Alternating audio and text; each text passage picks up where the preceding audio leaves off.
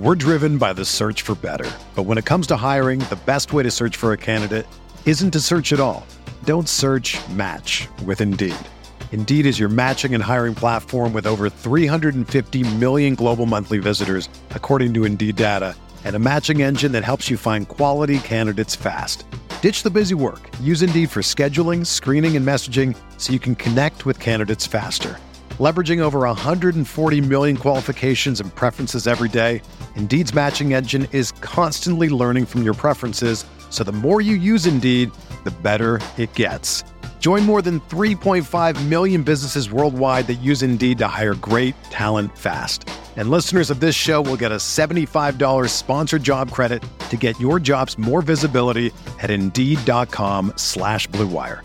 Just go to Indeed.com/Blue Wire right now and support our show by saying that you heard about Indeed on this podcast. That's Indeed.com/Blue Wire.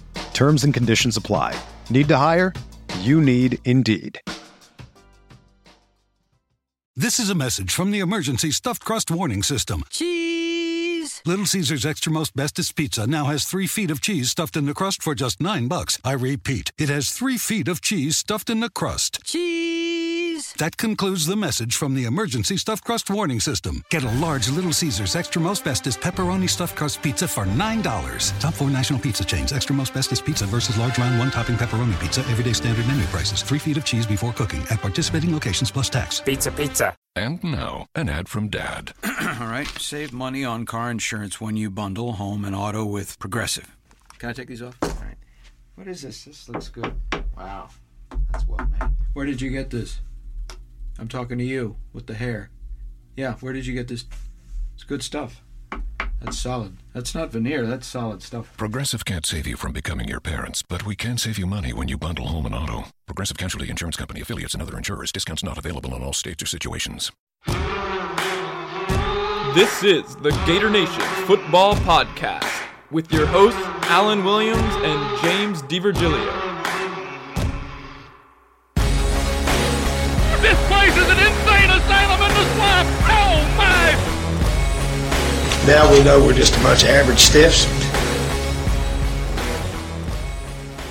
Welcome to the Gator Nation Football Podcast, a special post-season edition after one of the craziest weeks that I can remember in college football. I'm James DiVirgilio alongside Alan Williams. Alan and I are going to break down all of last week's action for you. We're going to look at the playoff picture. We're going to grade the coaching hires and searches. We're going to talk about Dan Mullen's offense. We're going to talk about Todd Grantham's defense. We are going to go into the things that you listen to this podcast for and give you some answers to some of the bigger picture items. As always, if you like the content on this show, please. Let's say you just bought a house. Bad news is, you're one step closer to becoming your parents. You'll proudly mow the lawn. Ask if anybody noticed you mowed the lawn. Tell people to stay off the lawn. Compare it to your neighbor's lawn. And complain about having to mow the lawn again. Good news is, it's easy to bundle home and auto through Progressive and save on your car insurance, which, of course, will go right into the lawn. Progressive Casualty Insurance Company, affiliates, and other insurers. Discount not available in all states or situations. Head over to Facebook and drop us a like, or consider financially supporting us on Patreon. Thanks to all of our current and existing Patreon subscribers. We love and appreciate your support. Alan Williams, live from Moscow. How are you feeling this week, given that you just missed being stateside for the madness? Yeah, it was kind of crazy. Again, following this stuff from a distance is funny because I don't get to talk about it with people during the day. I only electronically and through Twitter.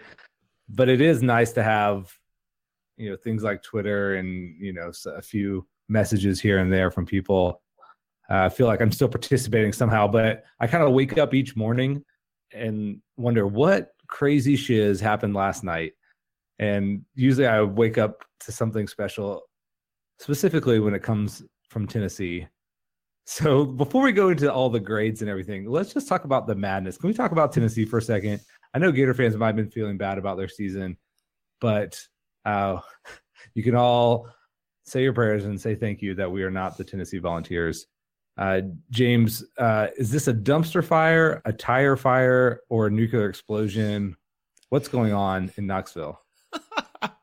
I really was enjoying the bright orange or the Tennessee orange tire fire / dumpster fire analogies being thrown out all week. It was like a special edition of a bad situation. It's hard to explain what's gone on in Tennessee with any sort of rationality. First, you had the Greg Schiano situation, which I think, in a way, like we talked about with several of my friends over this past week, is maybe the new paradigm we mentioned on this very podcast for coaching searches, is that the fans themselves may have a say one day via outright protest. And that was weird enough, bad enough as it was. And then things took a turn for the truly bizarre when in the middle of the week you started to hear rumors about this coup going on, how Phil Fulmer is trying to take over. He's sabotaging Curry, the athletic director. And it culminates on Thursday night with the reports that Mike Leach is going to be the head coach of Tennessee. And I go to bed thinking, oh my gosh, after all of this disastrous scenario and circumstance, they're going to hire Mike Leach, who's a top 15 head coach in the college football ranks. Even if he hasn't won anything, he's won at schools that you don't win at. They're going to get this guy. This is a guy I like. He's interesting. I love his offensive style. He's a fun person. And I'm like, this is a disaster for me personally. I'm very upset about this. But thankfully, Tennessee being Tennessee, I wake up on Friday morning, and what have I learned? That Curry met with Leach in secret because he had to leave Tennessee without anyone else knowing about it, negotiates the contract, they're ready to agree, needs to go get his board's approval, and then Phil Fulmer and his henchmen go all Game of Thrones style and basically assassinate Curry and take over the throne in a fascinating overthrow. And then you hear a lot of defensive coordinators' names being thrown out. I think currently today, Allen, on Monday, guys like Mel Tucker, guys like Brent Venables, guys like Chad Morris, an offensive guy at SMU, and all those guys could be potentially good hires. So it's very possible Tennessee gets a guy that even I may say I like that hire. But this has been, without a doubt, Allen, the most bizarre coaching search, concluding with a former coach kicking out an athletic director who actually had what I think would have been a great hire on the line because he wanted to have control. Just sheer madness in college football. And thankfully, like you mentioned, Allen, we stole their original target, Dan Mullen. And you could say that Florida was directly responsible for the week of chaos that ensued. Because if we don't hire Dan Mullen, Tennessee hires Dan Mullen, John Curry still has his job, and we did not get to enjoy all of the craziness that went on last week. That's a big silver lining. Yeah. I certainly enjoyed it. I mean, so I was trying to explain to one of my friends over here who doesn't know that much about college football what went on at Tennessee this week, and it was almost impossible. It took me like 10 minutes just to get to like the beginning of the story. I mean, it was it's such a nightmare. I even just saw, I don't know if this is real. I mean, this is 3:00 on Monday afternoon, East Coast time, that Fulmer had mentioned something about Les Miles. I have no idea if that's true or not, but I would love it. I would love if Tennessee hired Les Miles. The comedy of that would be through the roof. Yeah, they almost ended up with Mike Leach, which I don't know if it would have been successful, but I would have not have liked it, which means they probably should have done it. And, oh, man, who knows what's happening up there. Jimbo Fisher leaves FSU, signs a $3 billion contract, I think, if I'm correct on the terms, with Texas A&M.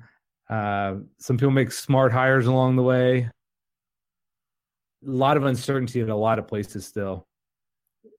Gus Malzahn stays at Auburn after possibly flirting with Arkansas and them offering him a truckload of money.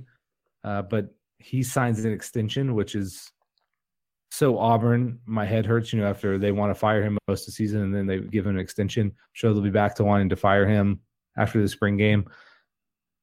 It's madness. James, what does this tell you about the state of college football right now?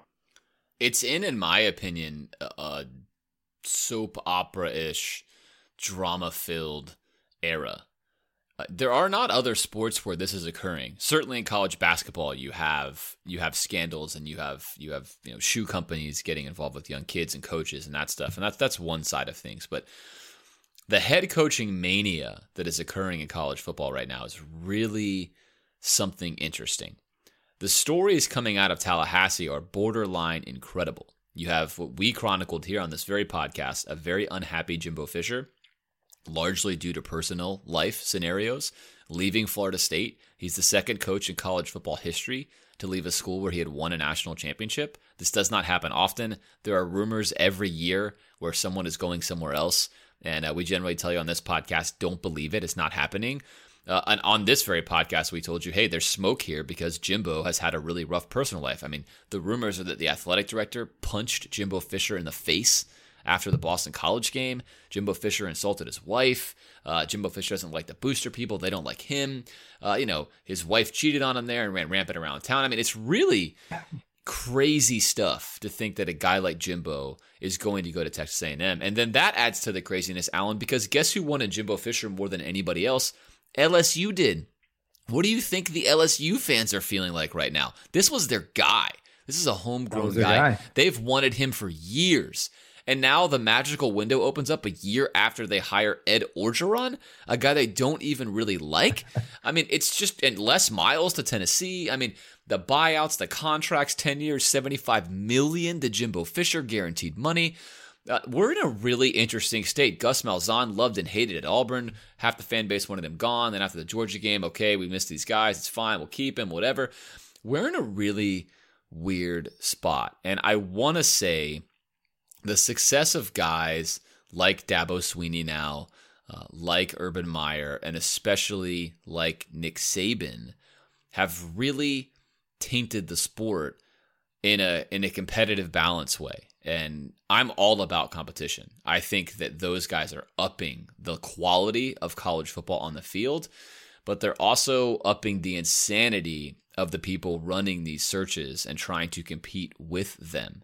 And that's the part we're witnessing now. It's the arms race for facilities. It's all the various reasons coaches come, go, stay, culminating, Alan, with, I think, a very insightful comment by Scott Frost. And I think when you zoom out and zoom back in, this is what's really going on here. Scott Frost said, like mere minutes after winning his conference championship on the podium, tears are in his eyes. He's having a hard time dealing with this. And they ask him about going to Nebraska. And essentially he says, this is very difficult. I wish these things could wait until after the season is over. It's not fair to anyone involved to have these sort of discussions during the season.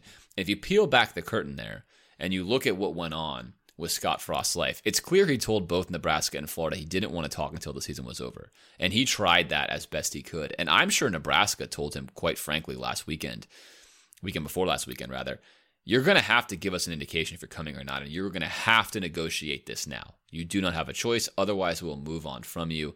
And I think he did it even against his own will. So you have this sort of just poisonous, toxic scenario. You've got virtually year-round recruiting. You have out-of-control boosters. You've got power struggles. You've got Mike Gundy intentionally floating his name to other schools to get more money out of the school that he's at. It's about as dramatic as you can get right now with what's going on. Stability is not the norm. Craziness is. I'm not saying any of this stuff is negative right now. I think that college football is trying to get a footing. They're trying to get a footing. The market's trying to get a footing for how to handle this stuff. And these sort of things take a little bit of time. I think in the next 5 to 10 years, it will clarify itself a bit more. The arms race will continue. The competition will continue.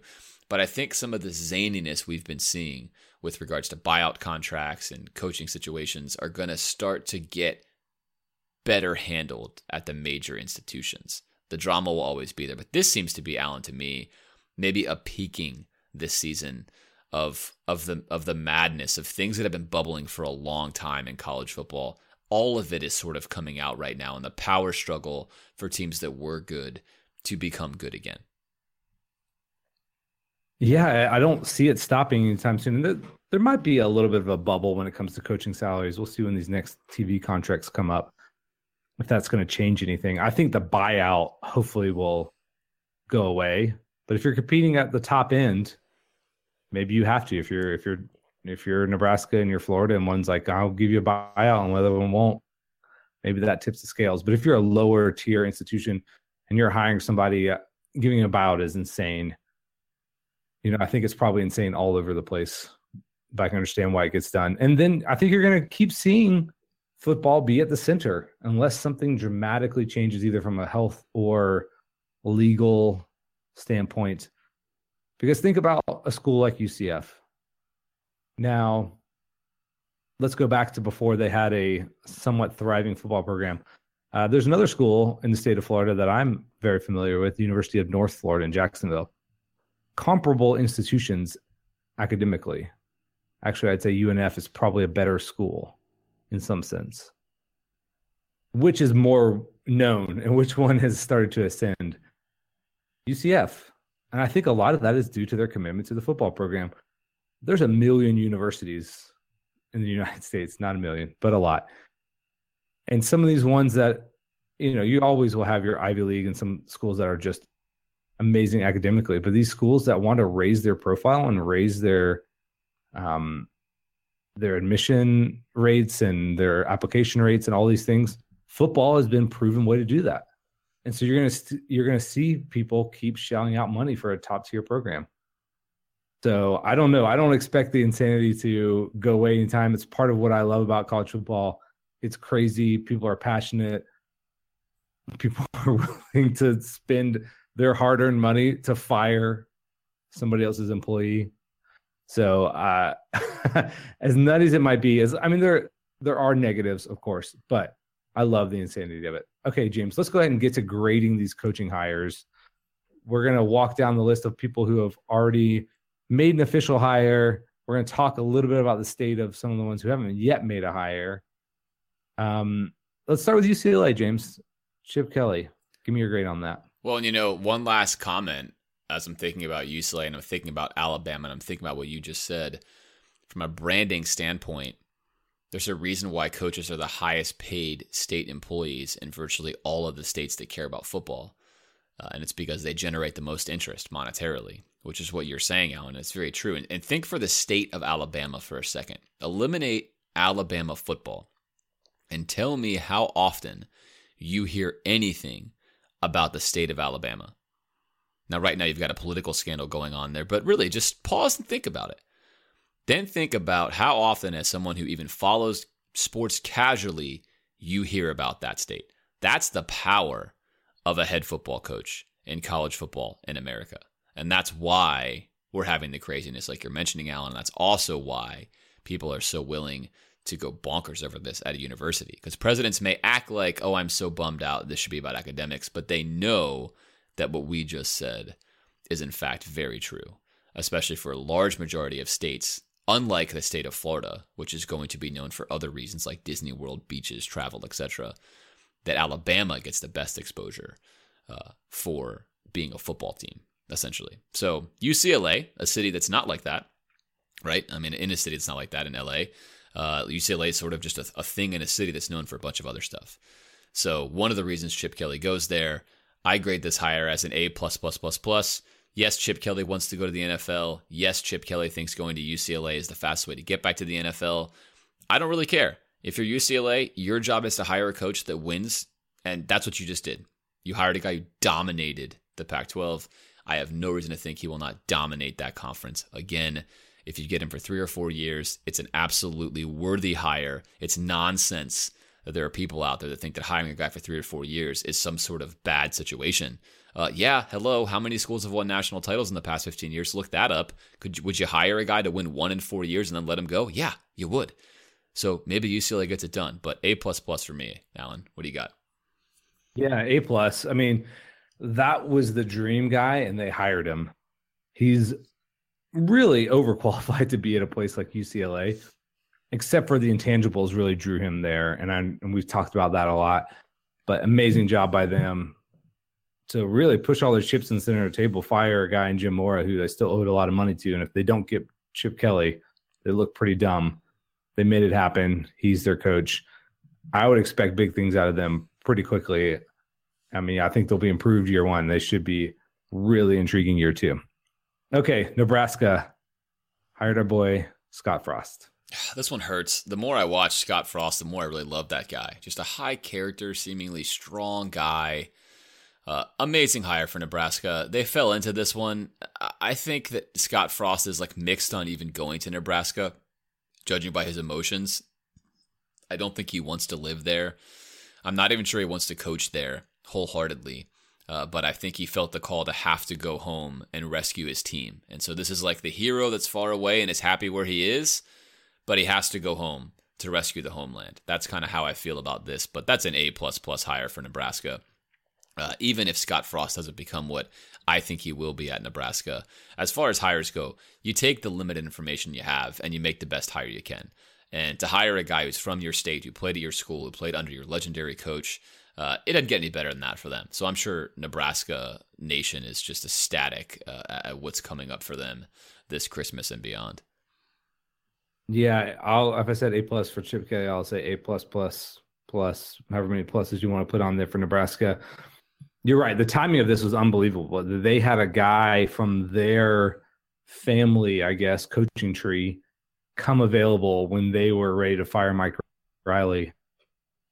I mean, as fortuitous as it gets. And the fact that he went ahead and chose to go there. Now, they offered him a lot of money. There's a lot of other factors in there. But it's amazing for them that they would have never hired this caliber of a candidate if he wasn't from there.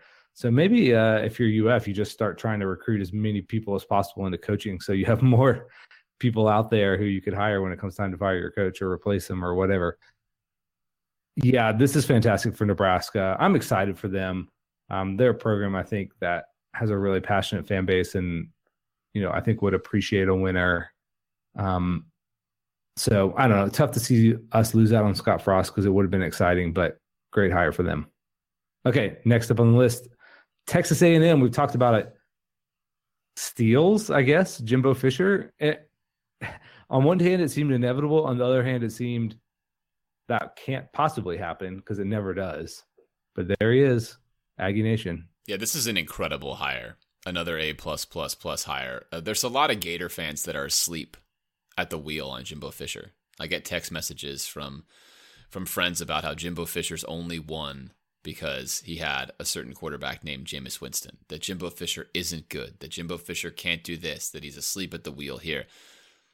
They're just wrong is the bottom line. They're just flat out wrong. And I think that Jimbo Fisher is going to have a tremendous chip on his shoulder. Jimbo Fisher lost focus with this team for the past 2 years. We've chronicled it. We've said it. We've talked about the personal issues. It's not new to us, and it shouldn't be new to you as listeners of this podcast. The Jimbo Fisher going to A&M is a fresh start Jimbo Fisher. He's starting over, and he's going to be angry. I think he's very frustrated with what he's dealt with. I think he's frustrated with the landscape of his own personal life. And I don't think he has any desire to coach anywhere else in the future other than at a place where he can have personal peace. If that happens to be A&M, they've got a great coach for a long time. I love his offensive style. Everything about what he does fits Texas perfectly. Texas is a great state for running backs and quarterbacks, and that's what his offense is heavy on. I think he can still recruit the state of Florida, given his inroads here. I'm sure he wishes in his heart of hearts he could be at LSU. I think that's for real. Maybe you potentially see him jump at LSU, but the contract A&M gave him almost prevents that from happening. And that's kind of why they did it. I think they knew LSU would be the prime target. So great hire there. And to the Gator fans who think like Jimbo's not very good, just watch what happens at A&M. But the SEC West now has just gotten a gajillion times more difficult. You've got Gus Malzahn, Nick Saban, and now Jimbo Fisher in there. That is amazing in one division of college football to have those guys going after each other. I'm very happy that the East still seems to be more or less a dumpster fire at this point in time. But wow, what a hire for A&M. I'm sure they're giddy about it, and they should be. And they're spending every dollar they have to make it work. But I think Jimbo is going to be fantastic there. I don't buy into this concept that he was a one-player coach. Yeah, I'm happy that he's gone. I mean, whatever you think about his success, he definitely had our number. So, goodbye, good luck over there. I wouldn't mind seeing some new blood, over there in the SEC West. We don't have to play him every year. That's amazing. And so, of course, I guess we conceivably, we play A&M once every 15 years or whatever it is on the SEC schedule. I don't know what it actually is, but yeah, we won't see him very often. Except for in the SEC title game, and if we're there, that's good news. So, great hire for A&M. They've, again, pushed all their chips in the middle of the table here. And obviously have bet big on Jimbo Fisher. And A&M is a sleeping giant here. I mean, if with the right coach, have the resources, the fan base, the recruiting ground, everything, this is really interesting. I think the reason the SEC has been down, quote unquote, down, 2 teams in the playoff this year, but the overall level is not what it was in the mid-2000s, is that the coaches are not as good.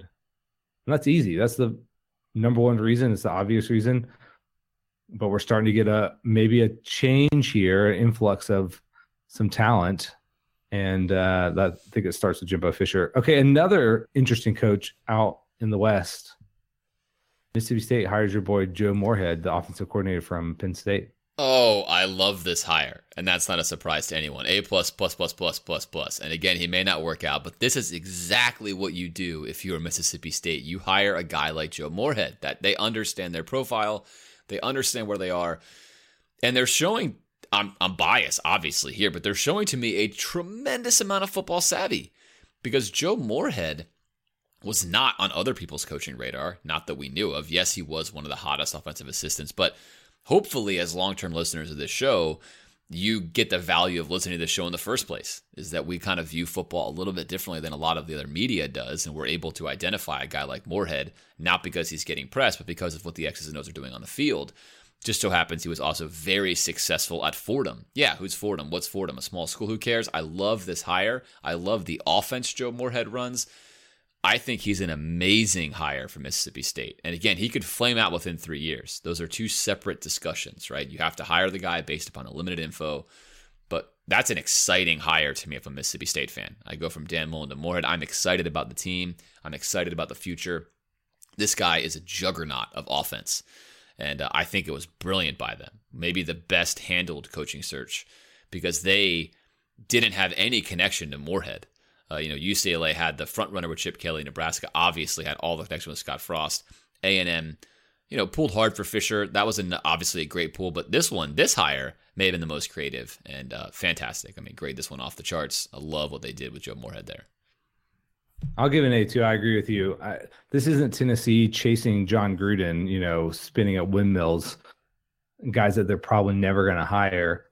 They went out, you heard nothing about it, and they got their guy. And, I'll give this an A minus, just because, there's a large chance that he doesn't know what he's doing with recruiting or managing a program of that size. But I love it. It's about the best you could hope for if you're Mississippi State. It's at least intriguing. It sells hope. I think they're going to be really fun on offense. Maybe they flame out everywhere else, but at least they're going to be creative and push the envelope. And I think Mississippi State is probably really happy about that hire. Okay, we've given a lot of glowing reviews so far, a lot of good grades. James, Arizona State hired Herm Edwards. And if you're thinking, wait, who? I think NFL broadcaster, studio analyst, former longtime NFL head coach, hasn't coached in college in a million years. I think he's 63 years old. You know from the quote is, you play to win the game. James, is there something lower than an F that I can give this? Abysmal, horrific, tone deaf. I guess they're trying to think outside the box. They paid a ton of money to fire Todd Graham, and this is what they do. I don't know. This feels like almost a practical joke that they're going to come out and say, oh, just kidding. We didn't really hire Herm Edwards. But, James, they did. What grade are you giving this? Oh, this is an F. This is maybe lower than an F. This is so incredibly bad. For a lot of reasons. One is that Herm Edwards hasn't coached football, I believe, Alan, in a decade. I think that's the accurate number, right? At all, period. There's a reason why he wasn't coaching football. And hint, it's not because he was living the John Gruden lifestyle and wanted to be a broadcaster. It's because he whitewashed out of the NFL and he was done. There's plenty of reports of Herm just not really being there anymore at the end mentally in the way a head football coach needs to be. Players didn't respect him, couldn't put together good packages. He's a nice guy. I mean, I think as a human being, he's a nice dude. He's just not there. And to hire him as a college football coach when he hasn't done that in forever is beyond me. I don't care what your strategy is or what you think you're trying to accomplish or you're creating some new paradigm. He's not even a splash name. He's a name where you hear it and go, what?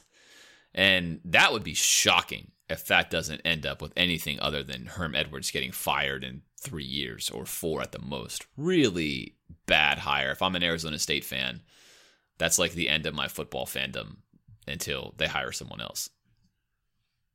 I mean, I guess what they're trying to do is create like a football CEO. I think they kept the rest of their coaching staff. And are recruits supposed to be excited about Herm Edwards walking to their house just because he was on TV? I don't know. Bad. I mean, maybe it works, but I think it's like a 1% chance that this flies, and I see him being gone in probably 2 to 3 years because I think it's going to flame out so spectacularly. Okay, Ole Miss hired Matt Luke, their interim coach after the Hugh Freeze debacle. You kind of liked this hire, didn't you? I love this hire because Ole Miss knew when they hired Matt Luke that essentially they were going to get hit with something, and they didn't know what it was yet. And they hired him 6-6 season this season, which was against all odds. I mean, that's incredible. Ole Miss had a better season than we did, and they played in the SEC West. Just think about that for a second. And they're about to get hit with more sanctions, more scholarship reductions. Nobody's going to take that job. So why not take a guy who somehow kind of righted the ship this year? I mean, whatever. Let him maintain it until you're out of the probationary area. And if he's done an amazing job, give him more chances. But I thought this was a fantastic hire that people are not going to talk about. It maintains consistency. It actually builds momentum. I think you can go on the recruiting trail and say, hey, look, we went 6-6. And yeah, we're down scholarships. And yeah, we're struggling. But he might be able to get some of these guys to maintain 6-6 records each year. But I thought that was a great hire. I'm going to give that hire an A+. Given where they were as a program and what has gone on post the Hugh Freeze era. I'm going to go the other way and give this a C.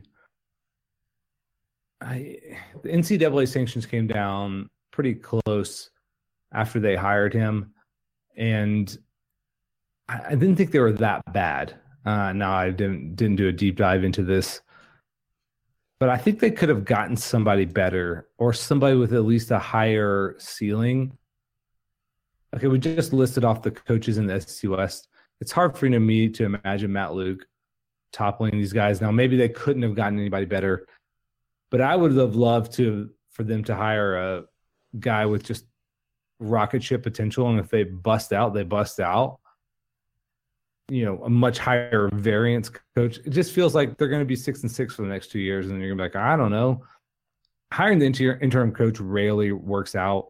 It feels like, you know, they did it because it felt safe and that they did a little bit better than they expected. I'm not a fan. I think Ole Miss had some money to spend because they actually got to fire their coach rather than pay him the buyout. I think they could have attracted somebody just with the dollars alone. So maybe I'm being naive about that, but I didn't love it. So that's disagree there a little bit. Okay, some unfilled openings. Let's start with Arkansas. James, do you have a pick who might go there? What do you think is happening there? I have no real idea what's happening at Arkansas. I probably followed this job opening the least because it's the one that really I feel like affects Florida maybe the least. And Matt Luke of Ole Miss is just sort of a low-hanging fruit situation. I'm not sure what to think about that program in general. I think you can win there because people have won there before. It's certainly hard to recruit there. Alan, it seems to me that if you're looking at the SEC West right now and you're a head football coach, it's sort of a death sentence to go to Arkansas. How the heck are you going to compete with A&M, Alabama, and Auburn? I don't feel comfortable about it. If it were me, I would say, I don't really want to go to Arkansas. I'd probably rather go somewhere else because you're only going to get 3 or 4 years max. And I think that's the reality of these head coaches now. You're seeing them stay at the places they're at because if you come to the SEC, each and every school, maybe with the exception of Vanderbilt, Kentucky, and Mississippi State, think that they can win and should be winning SEC championships. And if that's the expectation, that is a buzzsaw to walk into. Nice program. Again, you can win there. I don't know. I don't really have a good feeling about it other than to say I think head coaches would have pause given the competition they are going to face in that division. I don't know. I kind of like this job. I think it's a sneaky good job. It's a little bit of a sleeper out there. You're right. The competition is tough, but you're somewhat close to Texas. You're somewhat close to Louisiana. It's not a recruiting hotbed, but I think you can get guys to go there. They've had stars there. I think the reason this job's been quiet is they were waiting on Gus Malzahn. They were backing up the Brinks truck to hire him. He said no. I think you're going to hear some more on this. This is the place that feels like a Mike Leach landing spot. Like, why not? And then the other guy who I think all along, maybe I've mentally slotted into this spot, is Mike Norvell. James, he hasn't gotten the kind of push that we thought. What's the scuttlebutt behind that? Well, I was going to save this when we walked through the Strickland sort of what was the order of operations, but let's just put that out there now as a spoiler alert. So Mike Norvell, a guy we talked about a lot, a guy that was hot in the Florida coaching search early on, apparently fantastically failed the Florida vetting process. Now, this is rumor. This is not something I can confirm, but it makes sense when you look at how Mike Norvell's name has been suspiciously absent from all the coaching hires when all he did was have a phenomenal year, taking UCF to double overtime and losing twice only to UCF. Obviously, intriguing candidate. Apparently, he's got a lot of infidelity concerns with regards to women outside of his own marriage, and he's got a lot of issues with authority. Tends to be the rumor. Again, these are rumors. You can look them up for yourself, but just note that his name has really not been floated since we heard that Mike Norvell was X'd off of Florida's list very early on in the process because of all of the character references that he had that were essentially failures. And I think that may be true elsewhere. So it will be interesting to see if Arkansas decides to dig a little deeper, maybe have a serious conversation with Mike Norvell. Here's what we're hearing about you. Don't do this, cross your fingers and hope. I don't know. But yes, Alan, Mike Norvell or Mike Leach to Arkansas makes a lot of sense. That's the kind of guy I think you need to win there. Mike Leach especially. He's won at a lot of funky places. I don't know, again, that Mike Leach wants to subject himself to competing against those other guys in Arkansas. Maybe he does. He's a competitive dude. But I'm just not sure. That job, I think, like we said, good facilities. They can win. They can recruit. That's more of a narrative of the current state of the SEC West right now than it is of Arkansas in and of itself. And that's, I think, why Ole Miss maybe chose to just hold steady with Matt Luke, is because they do have 13 reduced scholarships. They can't go to the postseason next year. It's hard to imagine they got like a Joe Moorhead type guy to go there. I think those guys would have waited. Arkansas can get those guys, Alan. The question now is, will they want to do it? So that will be an interesting coaching search to follow. And Mike Norvell certainly would be a great candidate, I think, to hire for Arkansas if that's the case. And he can pass a character reference test, which we're hearing apparently he can't. So keep an eye on that one. And maybe some people are willing to ignore that. So maybe he gets a job anyway. Or maybe it's not true. So again, speculation, not reporting anything here on the podcast. All right, FSU suddenly has a coaching opening. Seemingly Willie Taggart, the heavy betting favorite to end up as coach there. If that happened, would that concern you?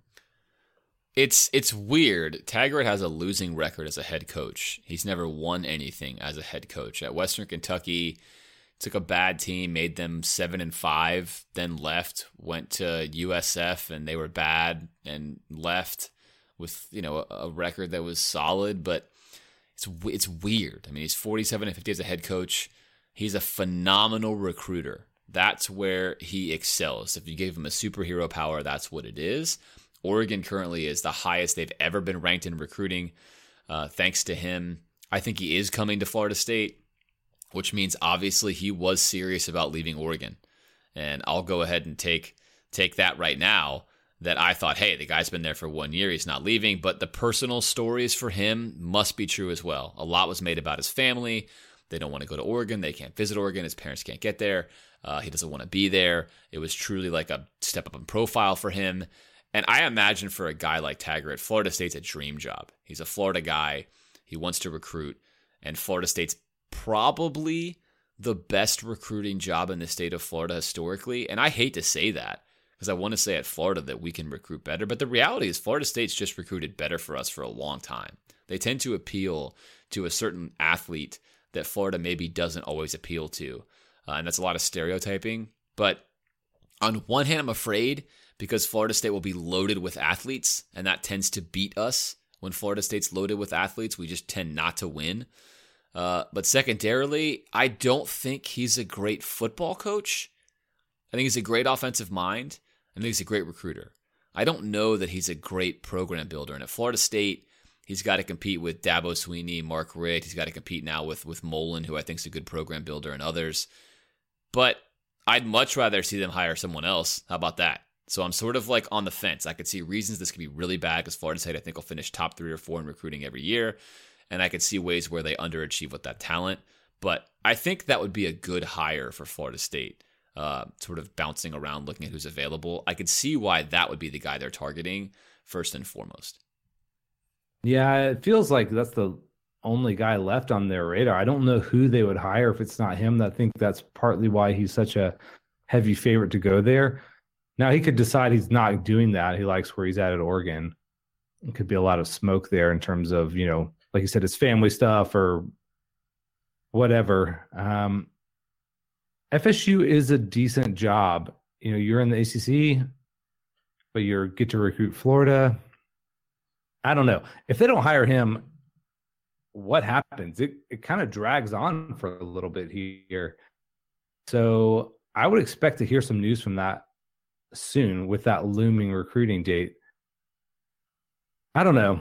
I'm with you. It's on one hand kind of scary for the reasons you mentioned with recruiting, but he doesn't strike fear into me. This is not them in reverse, like landing Jimbo Fisher from Texas A&M or like picking up somebody like a Harbaugh or I don't know, even bringing in somebody from the NFL who's a high profile guy who would be like, I don't know if you can do it, but I'm scared if he gets it going. So I would be okay with that hire. I mean, of course, they're going to hire somebody decent because it's a high profile job. It's a place you can win a national championship. But yeah, they're not in a great spot with this hire. They're late in the game, and there's not a ton of good options out there for them. It'd be interesting to see what happens moving forward. Okay, Tennessee, we've talked about them. Do you have any kind of prediction? I don't even know if you can. I mean, is there anybody that they would hire that would actually shock you? I like actually the names they're floating around now. I think that Phil Fulmer has brought, after running off Mike Leach, who would have, like I said, that would have been sad for me. I would have not have liked that hire as a Florida fan. I think the names he's floating now are solid. You can even make a case that Les Miles is a solid float. I mean, all the guy does is win double-digit games. He's infuriating and he's frustrating. We had a hard time beating him every year. So let's assume it's Les Miles, Brent Venables, Chad Morris of SMU, who's solid. I think Mel Tucker of Georgia would be a guy I would love for them to hire. That would be great for us. He'd be another, I think, not good hire. So I take that. But I think if he hired Venables or he hired Chad Morris or even Les Miles, I think those would all be fine hires. I think Chad Morris would be a great hire as far as Tennessee's at. So I think there's a chance that they pull somebody that's actually decent out of this whole thing. None of those guys scare me per se, like you just mentioned with Taggart. And to go back to Taggart for a second, the best case scenario for Florida fans is Taggart stays at Oregon. I think that's highly unlikely.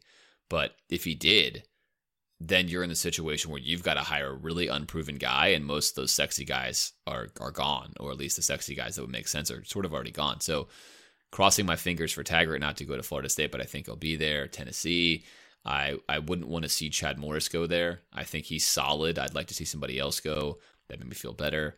But I do think that Phil Fulmer seemingly is taking some logical steps looking at coaches right now, and I think it makes some sense. So maybe they're going to come out of this thing feeling okay about who they hired. But regardless, Alan, a tremendous amount of damage has been done to the brand in the short term. You got to think if you're a recruit right now and you were on the fence about Tennessee, you probably let that ship sail. I don't think they can hire a guy that gets you excited enough. You know, Chad Morris and Brett Venables aren't going to get you amped up if you're a player, if you can go somewhere else. So I think they've missed that boat, which is good for Florida fans. And obviously, you never know, right? It's a Tennessee coaching search. Maybe all of a sudden things will go crazy and Phil Fulmer will have to take over as head coach, and he'll bring in T. Martin as his assistant, and they'll go back for the 90s glory days. Who knows? That's been his plan all along. Yeah, Chad Morris is interesting. I think he was probably waiting on that Texas A&M job to see what was going to happen there. I think he would have been the guy there had they not been able to lure Jimbo away. That's the hire I would not like to see them make. Tucker, I think that doesn't scare me in the slightest. He might be fine. Venables, probably, I think he'd get up and running. He's an interesting guy.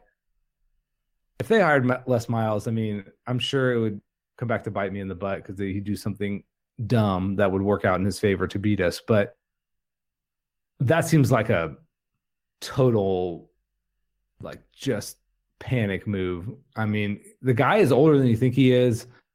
He already got dropped at a place. Is he going to be better at Tennessee than he was at LSU? I don't think so. And I don't think that's going to be good enough. So that would be fine by me. I mean, Tennessee, and we didn't even mention they tried to hire away NC State's Dave Doran, who's basically the Butch Jones of the ACC, an okay record. They might be, it feels like they're not that happy with him, but they're NC State, so what can they really do? Oh, man, this has been such an amazing week with that. And you're right. I think they have done some real damage. And I don't think there's a guy out there who can resuscitate them with a quick fix. All right. We haven't done this one yet. Let's do the University of Florida. They hired someone named Dan Mullen. Give me a grade on that, James. I'm going to give this a grade and then a clear explanation. And that's going to be quick because obviously last podcast, you sort of heard me emotionally be super frustrated and depressed. If you listen until all the way after the post credits of the podcast, you heard the sounds of silence by Simon and Garfunkel playing in the background. That was a little bonus, little Easter egg for you. So it's mixed. I think as far as a hire goes, knowing the information that we now know, knowing who we actually talked to, knowing who we went after, I think this hire is a B+, A- as far as what you were dealing with. We went after Chip Kelly, couldn't get him. Went after Scott Frost, couldn't get him. Vetted Mike Norvell, apparently looked into Campbell and Fuente. Their buyouts were too high, much like we talked about, too difficult to actually get to. At some point in time, you say, okay, then who are you left with? We're not going to get Jimbo Fisher. That wasn't realistic. Couldn't get him at all, right? Taggart, I think, is not as good of a hire as Mullen, even though I probably like his offensive style better. And then Joe Moorhead, who's my guy, he's not ready for a job at the University of Florida. As much as I love that guy, you can't make that hire. So I say it's a B+ only because personally, Dan Mullen is not going to motivate the fan base the way Chip Kelly and Scott Frost would. Those are your A-level guys. And even though you couldn't get them, because you couldn't get them, I think it prevents you still from being an A. Although I think Strickland did, Alan, all he could do here. I think he did the best job he could. I give Strickland an A+ on the job he did.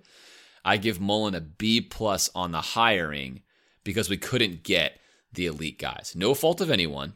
I think there were perfectly good reasons for Chip Kelly and Scott Frost to go where they go. I do not think the Florida brand is tarnished at all. I don't think that's a proper narrative. I don't think it's a job that's not as desirable as it once was. I think people had individual reasons not to come to Florida, nothing to do with the job. I think both of them would say Florida was a better job than Nebraska and UCLA.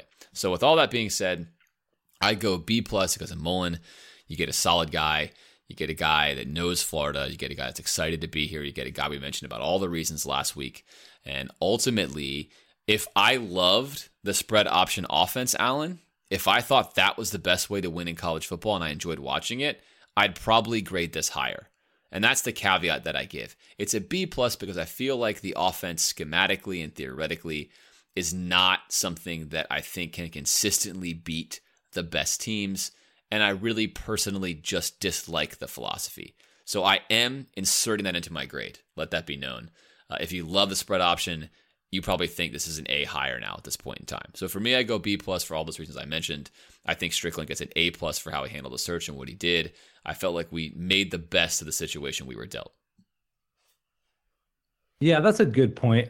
It's funny when you said B+ A-, so that's kind of where I'm at, but I'm going to lean slightly higher than you then would say A-, which it's funny. It's a little surprising to me that I would be as high as I was on that.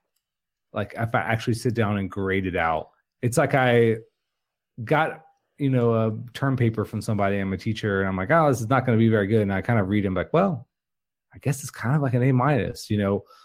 You're right. If we weren't going to hire a Mike Norvell, and then we sit down like the little game we played last week, is he really a better candidate than these guys? And kind of yes.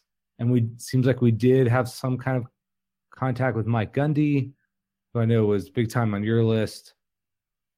And we just didn't really have a shot at Kelly and Frost, that they weren't going to come here. And the only reason it's not higher for me even is some of the reservations I have with kind of just really Mullen's ceiling. And we're going to get into some specifics on that. But yeah, it's tough because there is room for growth. It's not a bad hire. It's actually probably the best hire we could make. And for that, it feels like even low, maybe wrong to give an A-, but I think the buzz that would have been with this program had we been able to hire Frost or Kelly would have just been through the roof. Florida would have been the it program. And now just feel like we're solid. We're moving forward. Good things are happening, but we're not exploding. And we had a chance to touch that and see that and have it just up close and personal, like feeling like, oh man, this is going to happen. And it doesn't. It's a little disappointing. So looking at the hire of Dan Mullen, there's a Pat Dooley article where Strickland basically lays out the process and says that Dan Mullen was always his first choice. This is not a surprise, I think, to you and I, Alan. We said as much in the pod mid-season as soon as we fired McElwain that Strickland worked with Mullen. Don't believe for a second that Mullen's not his first choice. But the search committee went ahead and did its job, and they aggressively pursued the others. I think that narrative is true. I think the story makes perfect sense, and I think that Strickland is being real when he says that he thinks Dan Mullen is the best. Keep in mind that athletic directors don't always know a whole lot about X's and O's in football, which is why they make bad hires. And Strickland, I think, showed a lot of CEO savvy as a leader to let the committee vet out those names you just mentioned, Alan, those home run names that launched the fan base into a different level before just settling on his guy. I thought that was beautiful, and I want to keep harping on how good I thought that was. So with that, we recorded last week just before Dan Mullen's actual initial press conference. Most of you have already thought about this, commented on this, taken your reactions from it. We have not. We're going to give you our quick takeaways. This is a little bit in the rearview mirror of what that press conference was, maybe how it felt to us. And then we're going to take a look specifically at what a Dan Mullen-led offense and defense looks like and whether we like or dislike that, which talks a little bit, Alan, of what you just mentioned with regards to maybe some of his ceiling thoughts. So, Alan, your thoughts on Dan Mullen's initial press conference as the Florida head coach? I was surprised at how much I enjoyed him. My impression of him when he was at UF, especially as offensive coordinator, is that he wasn't really that impressive of a guy. I think that's somewhat lingering for me through this process. And when we hired him, it's like, yeah, he's a good coach, but I don't know how excited I am about him. He just feels like kind of like a dude. But I like the things he talked about. I liked his honesty. I liked his straightforwardness. He didn't have some of the same, I guess if I'm comparing to McElwain, the smugness that we talked about with McElwain, or kind of the faux aw shucks persona that really grated on a lot of people. And not that Mullen is a saint or that he's, the world's greatest communicator. He's not a Mike White kind of level interview, but he did the job. And I think he's focused on the right things. He was honest about some of the stuff that was maybe difficult, with talking about the lateral move comment about Jeff Collins, his wife having a little bit of difficulty. Some of the things that we kind of parsed out, he went ahead and just met straightforward and I think put them in a good light. And I thought he tackled those really well. I don't know. I don't want to get too high or too low on the press conference. I think people were okay with McElwain after his press conference and thought he did a good job. People loved Muschamp's press conference, and that didn't work out. So I don't get too excited or get too upset. But I thought he did a well job. Look at me. I should have my own press conference. Did a very good job, acquitted himself well. And I think he's not going to fall into some of the same traps that McElwain did dealing with the press and the fan base. Yeah, I think he won the day with the press conference, but the press conference does not make a football coach. It does, however, reveal a character or the character of the coach. It was clear after McElwain's press conference that he was not articulate, straightforward, and or well-spoken. Things that really frustrate me personally about coaches. Mullen was the opposite. He was refreshingly straightforward. He answered the questions. He was respectful. He looked the part. Mullen felt like a man, and McElwain felt like a teenage boy. And that was the difference. I thought Mullen was a guy that gave you the aura of a guy who knew what he was doing. And he spent the next 2 days talking a lot about how much he's learned in his past 9 years. I give Mullen a lot of credit for that. I think Mullen has learned a tremendous amount about how to be a head football coach, how to be a brand ambassador that maybe, like you mentioned, Alan, he didn't know when he was a coordinator. I think he's learned how to be in front of the camera. And that's a super important skill that maybe I didn't think he had. I knew he was always articulate, but I think he's learned how to be the brand ambassador. And that's not something I think Will Muschamp was great at. McElwain was awful at it. Zook was not good at it either. I think that Mullen is good at that. And that's solid. The question still remain about whether or not he can recruit and whether or not his offense is going to work well enough and all those sort of things. But I thought as far as press conference goes, he definitely won the day there, and he conveyed the image he can get this done. Most importantly, it just bled through him that he really wanted to be at Florida. I believe that's true. I don't think that's an act. I think he wanted to leave Starkville. I think Florida was a top-level job for him personally, and he's working under an athletic director whom he likes. So I think all in all for him, it's a fantastic gig, and he's taking on the challenge.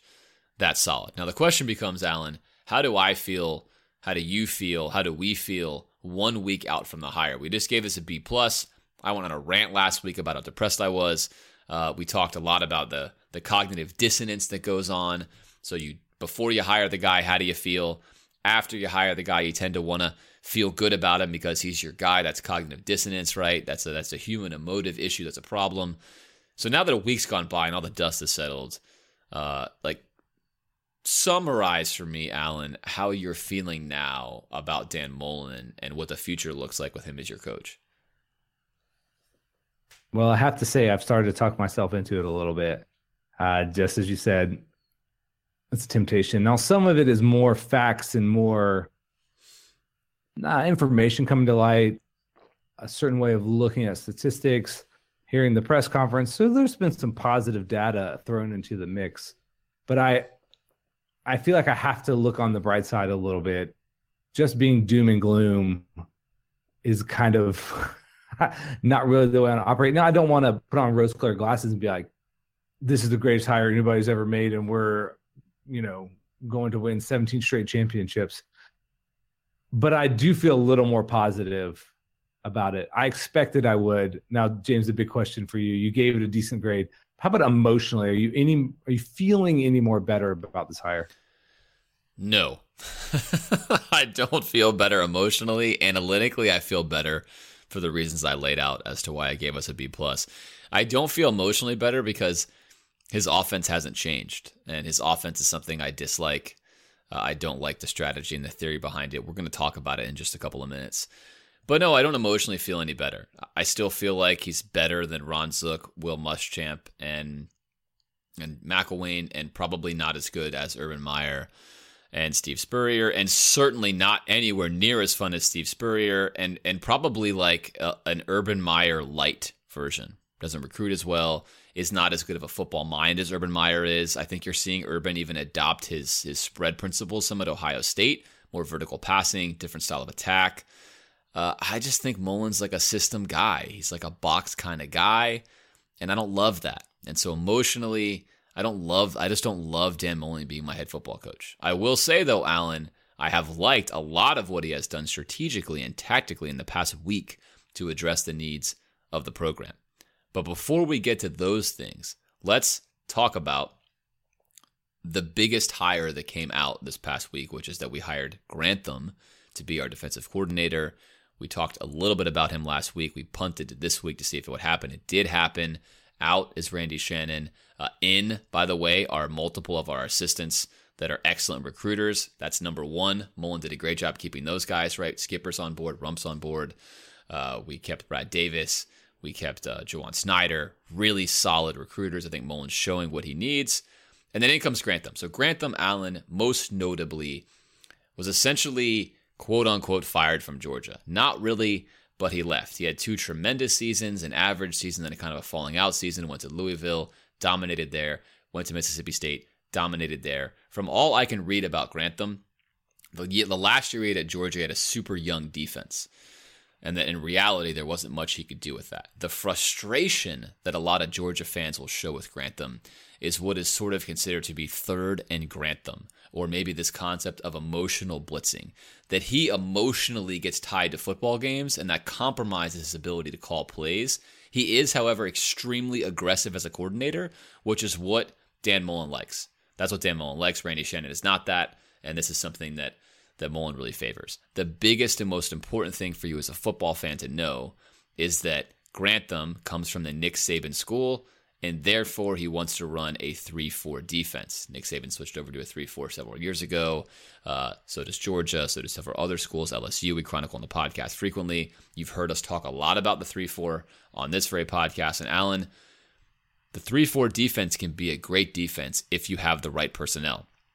Along the defensive line, we already have essentially the right personnel.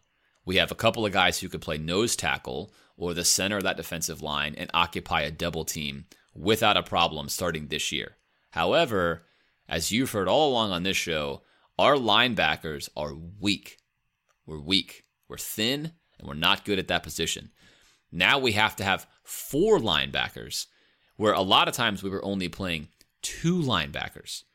So we've got a major situation in transitioning this defense, not only in football theory from a 4-3 to a 3-4, but in personnel right out of the gate in year 1.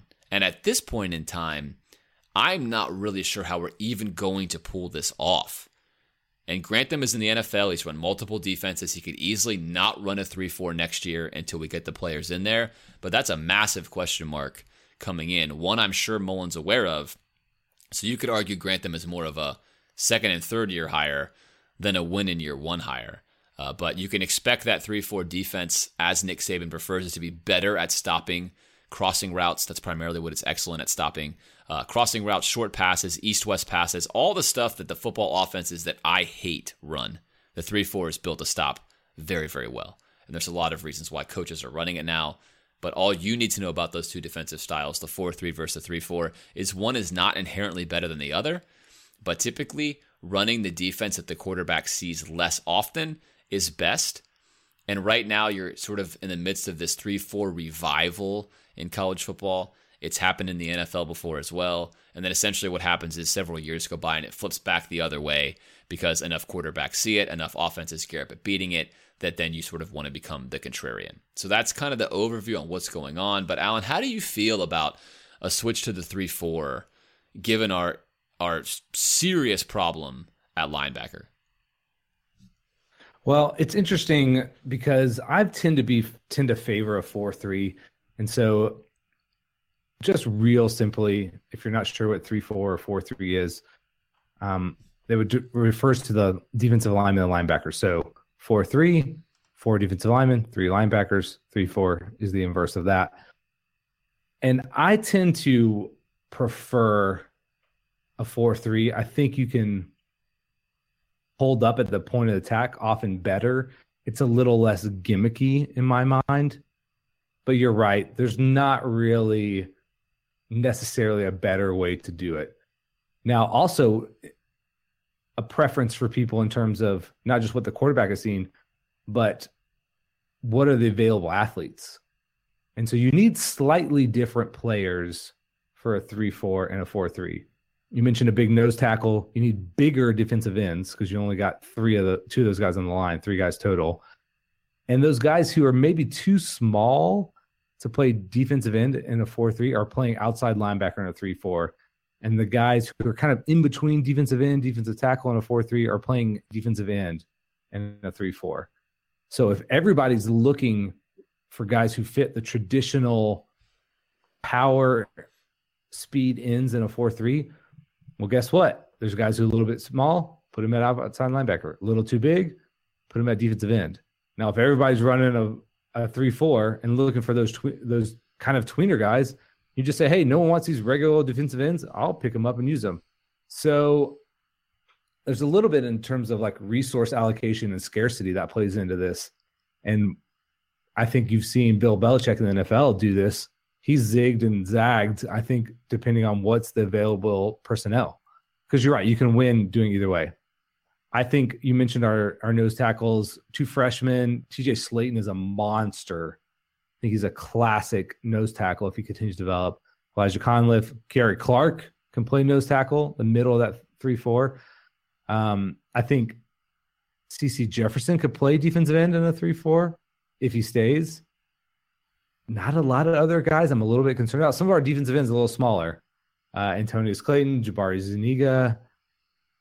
And so, I don't know, could those guys play 3-4 outside linebacker? You might see them try.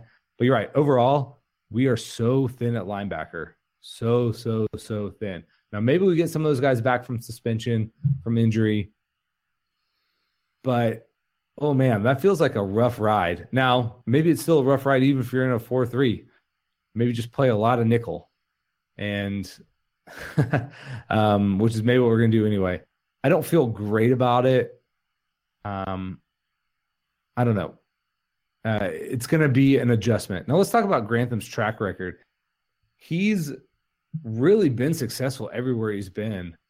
And I think made a major impact almost immediately. He went to Louisville, they jump up in the rankings. Goes to Mississippi, they jump up in the rankings. Now, when you balance that, does that encourage you more, or does the third in Grantham worry you? Which side feels more weighty to you? I think I feel fine about the football theory of how he runs defenses. You can't be perfect as a coordinator. You definitely do not want to be emotional as a play caller, like we've chronicled a lot on this very pod. I feel more about his character. Yes, it's a while ago, but he got into it with James Franklin once upon a time. He made the choke signal and cursed out Chaz Henry in a game. And I don't know, he just sort of seems like a little gremlin. But all in all, with regards to his track record, it's only been success. He generally finishes somewhere in the top 25. The Georgia results are a little disconcerting. They did go backwards in his 4 years there. I think a lot of that was due to turnover. But I could say that, let's say that was the case, his most recent stats the past 3 or 4 years have been phenomenal. Just phenomenal with regards to his defensive track record. And he's doing it at schools that don't have the resources Florida has. So I don't dislike the hire. I don't love the hire, I think, because 1, he runs a 3-4, which I don't think is good for our resources. 2, I think a lot of people are starting to run the 3-4 defense, which you just mentioned. I'm the Bill Belichick guy. Raise my hand. I love Bill Belichick. Why? He's a game theorist, and game theory would dictate that you should zig when others are zagging, especially when it comes to defense, because there's not a meta strategy on defense that's always going to win. So he's a Nick Saban guy. I don't know that I love that either, per se. Nick Saban guys have a hard time beating Nick Saban. You're sort of going against the father of whatever defense you're running. You're learning everything from that guy. That guy knows how you want to do it. There's something to be said for doing things a little bit differently. But I don't dislike the hire. And I think the 3-4 could be good down the road. And I think it does confuse quarterbacks. And I think it is built to stop these East-West running offenses. It is absolutely built to stop that. It's much more complicated to block against if you're an offensive lineman. And I know that's a major reason why Nick Saban switched to it. So there are benefits to it. Lastly, Alan, the benefit probably is that our offense plays against it all the time. So when you face Georgia and Alabama and others, our offense is very used to going against what they run.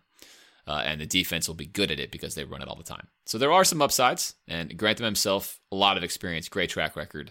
Certainly, he's a very competent and solid defensive coordinator. He's a good hire as far as that goes. So I think I'm positive on it with a little bit of concern based upon the personality traits and the emotional way he coaches.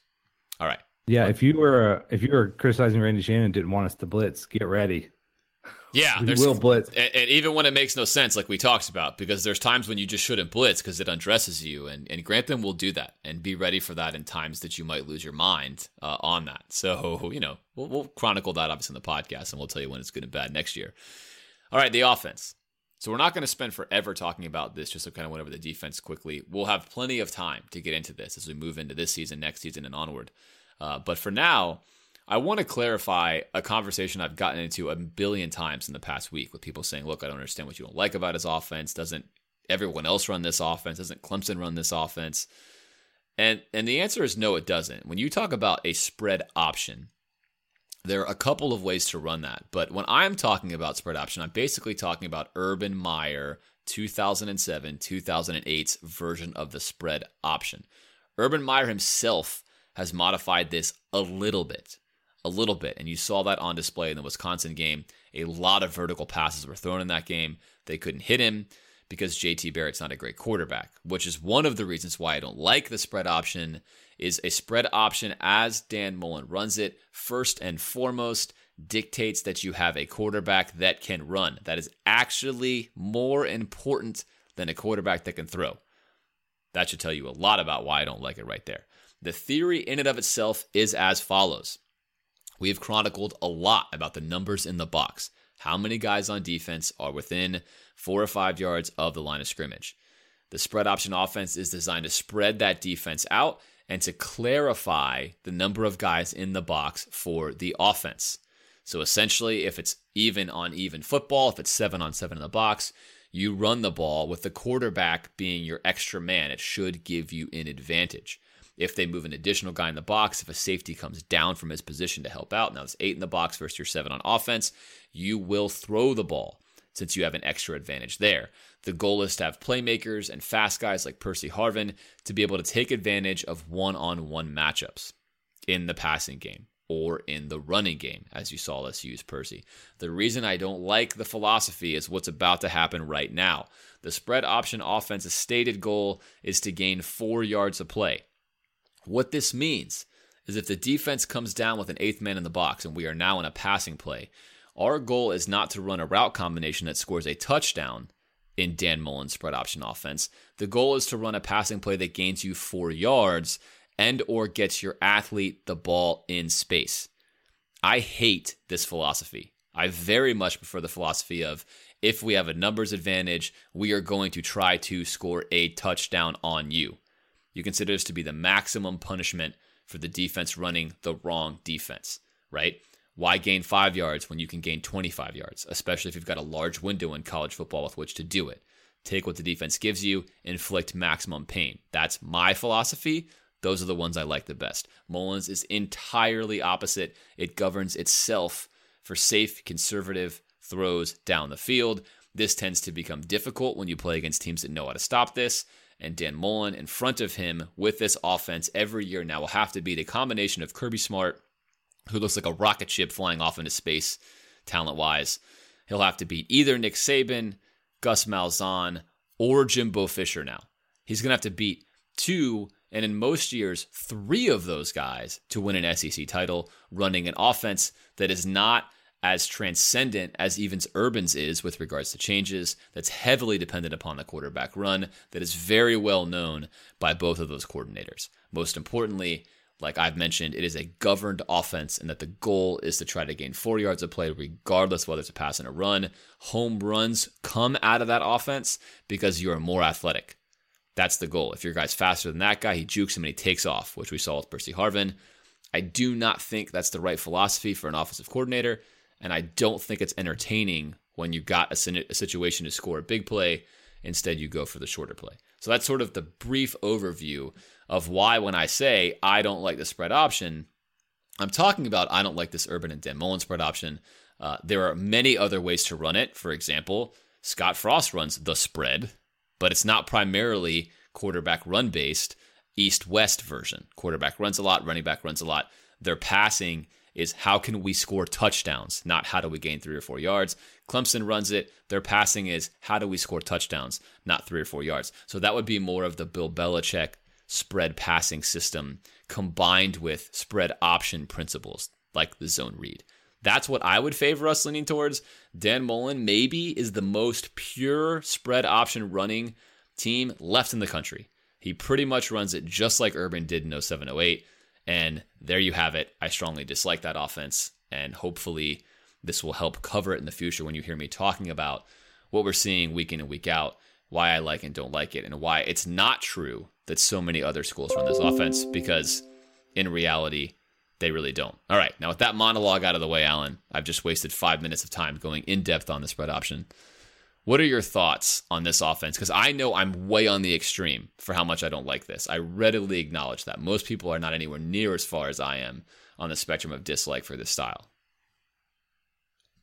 Yeah, I don't love it. I think the type of player that you need at quarterback sometimes limits you, right? Because you have to have a threat of the quarterback running. It doesn't have to be the most dynamic runner ever, but if you're not afraid of him, it really limits what you can do. Think about Auburn when they've had a guy who hasn't been able to run. They struggle when they go up against an elite defense. And I think generally with Mullen and the Mississippi State Bulldogs, what you've seen them is they've run to set up the pass, which isn't a bad philosophy, but they tend to be so run heavy that sometimes it just seems like they're running the same play over and over again. And what they're doing is actually attacking the same maybe weakness with different combinations.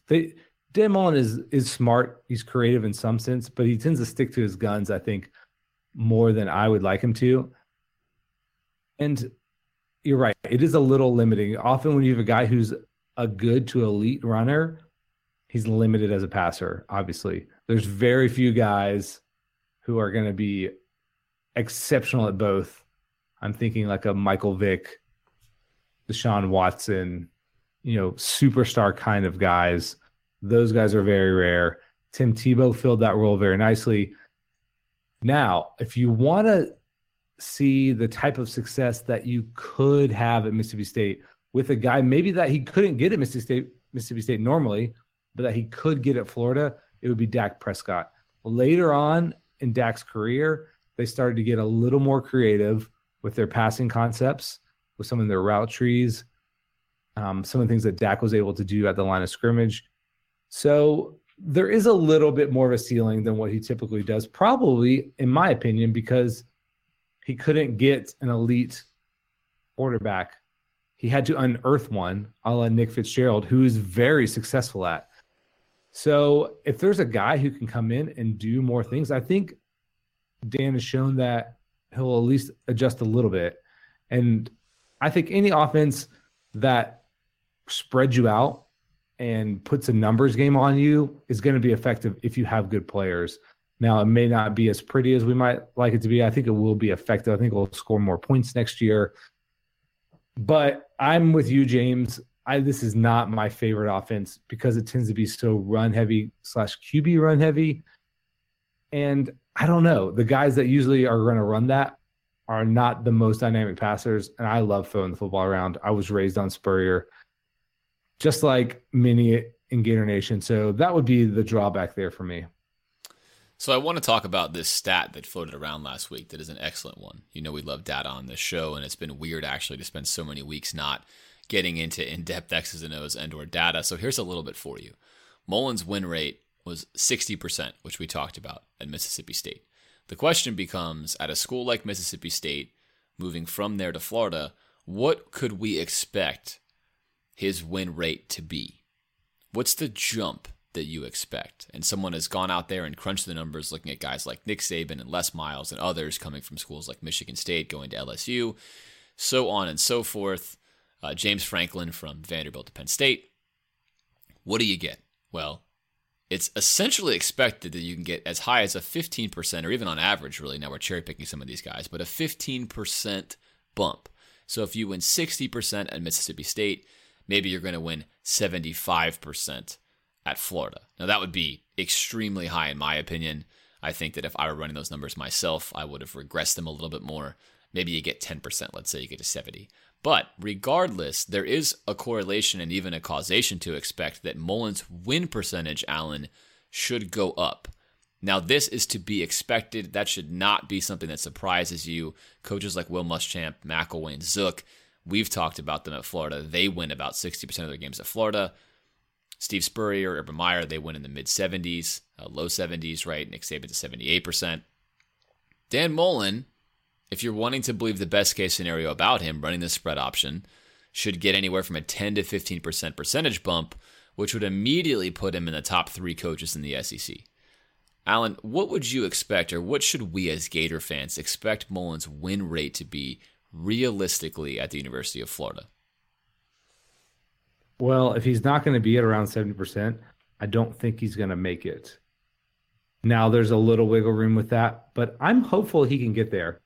This chart was really intriguing to me because it's basically taking guys who moved from one Power 5 school to a kind of a higher tier Power 5. So you mentioned like Nick Saban, Michigan State to LSU, Les Miles, Oklahoma State to LSU, Mac Brown, North Carolina to Texas, Harbaugh, Stanford to Michigan, Franklin, Vanderbilt to Penn State.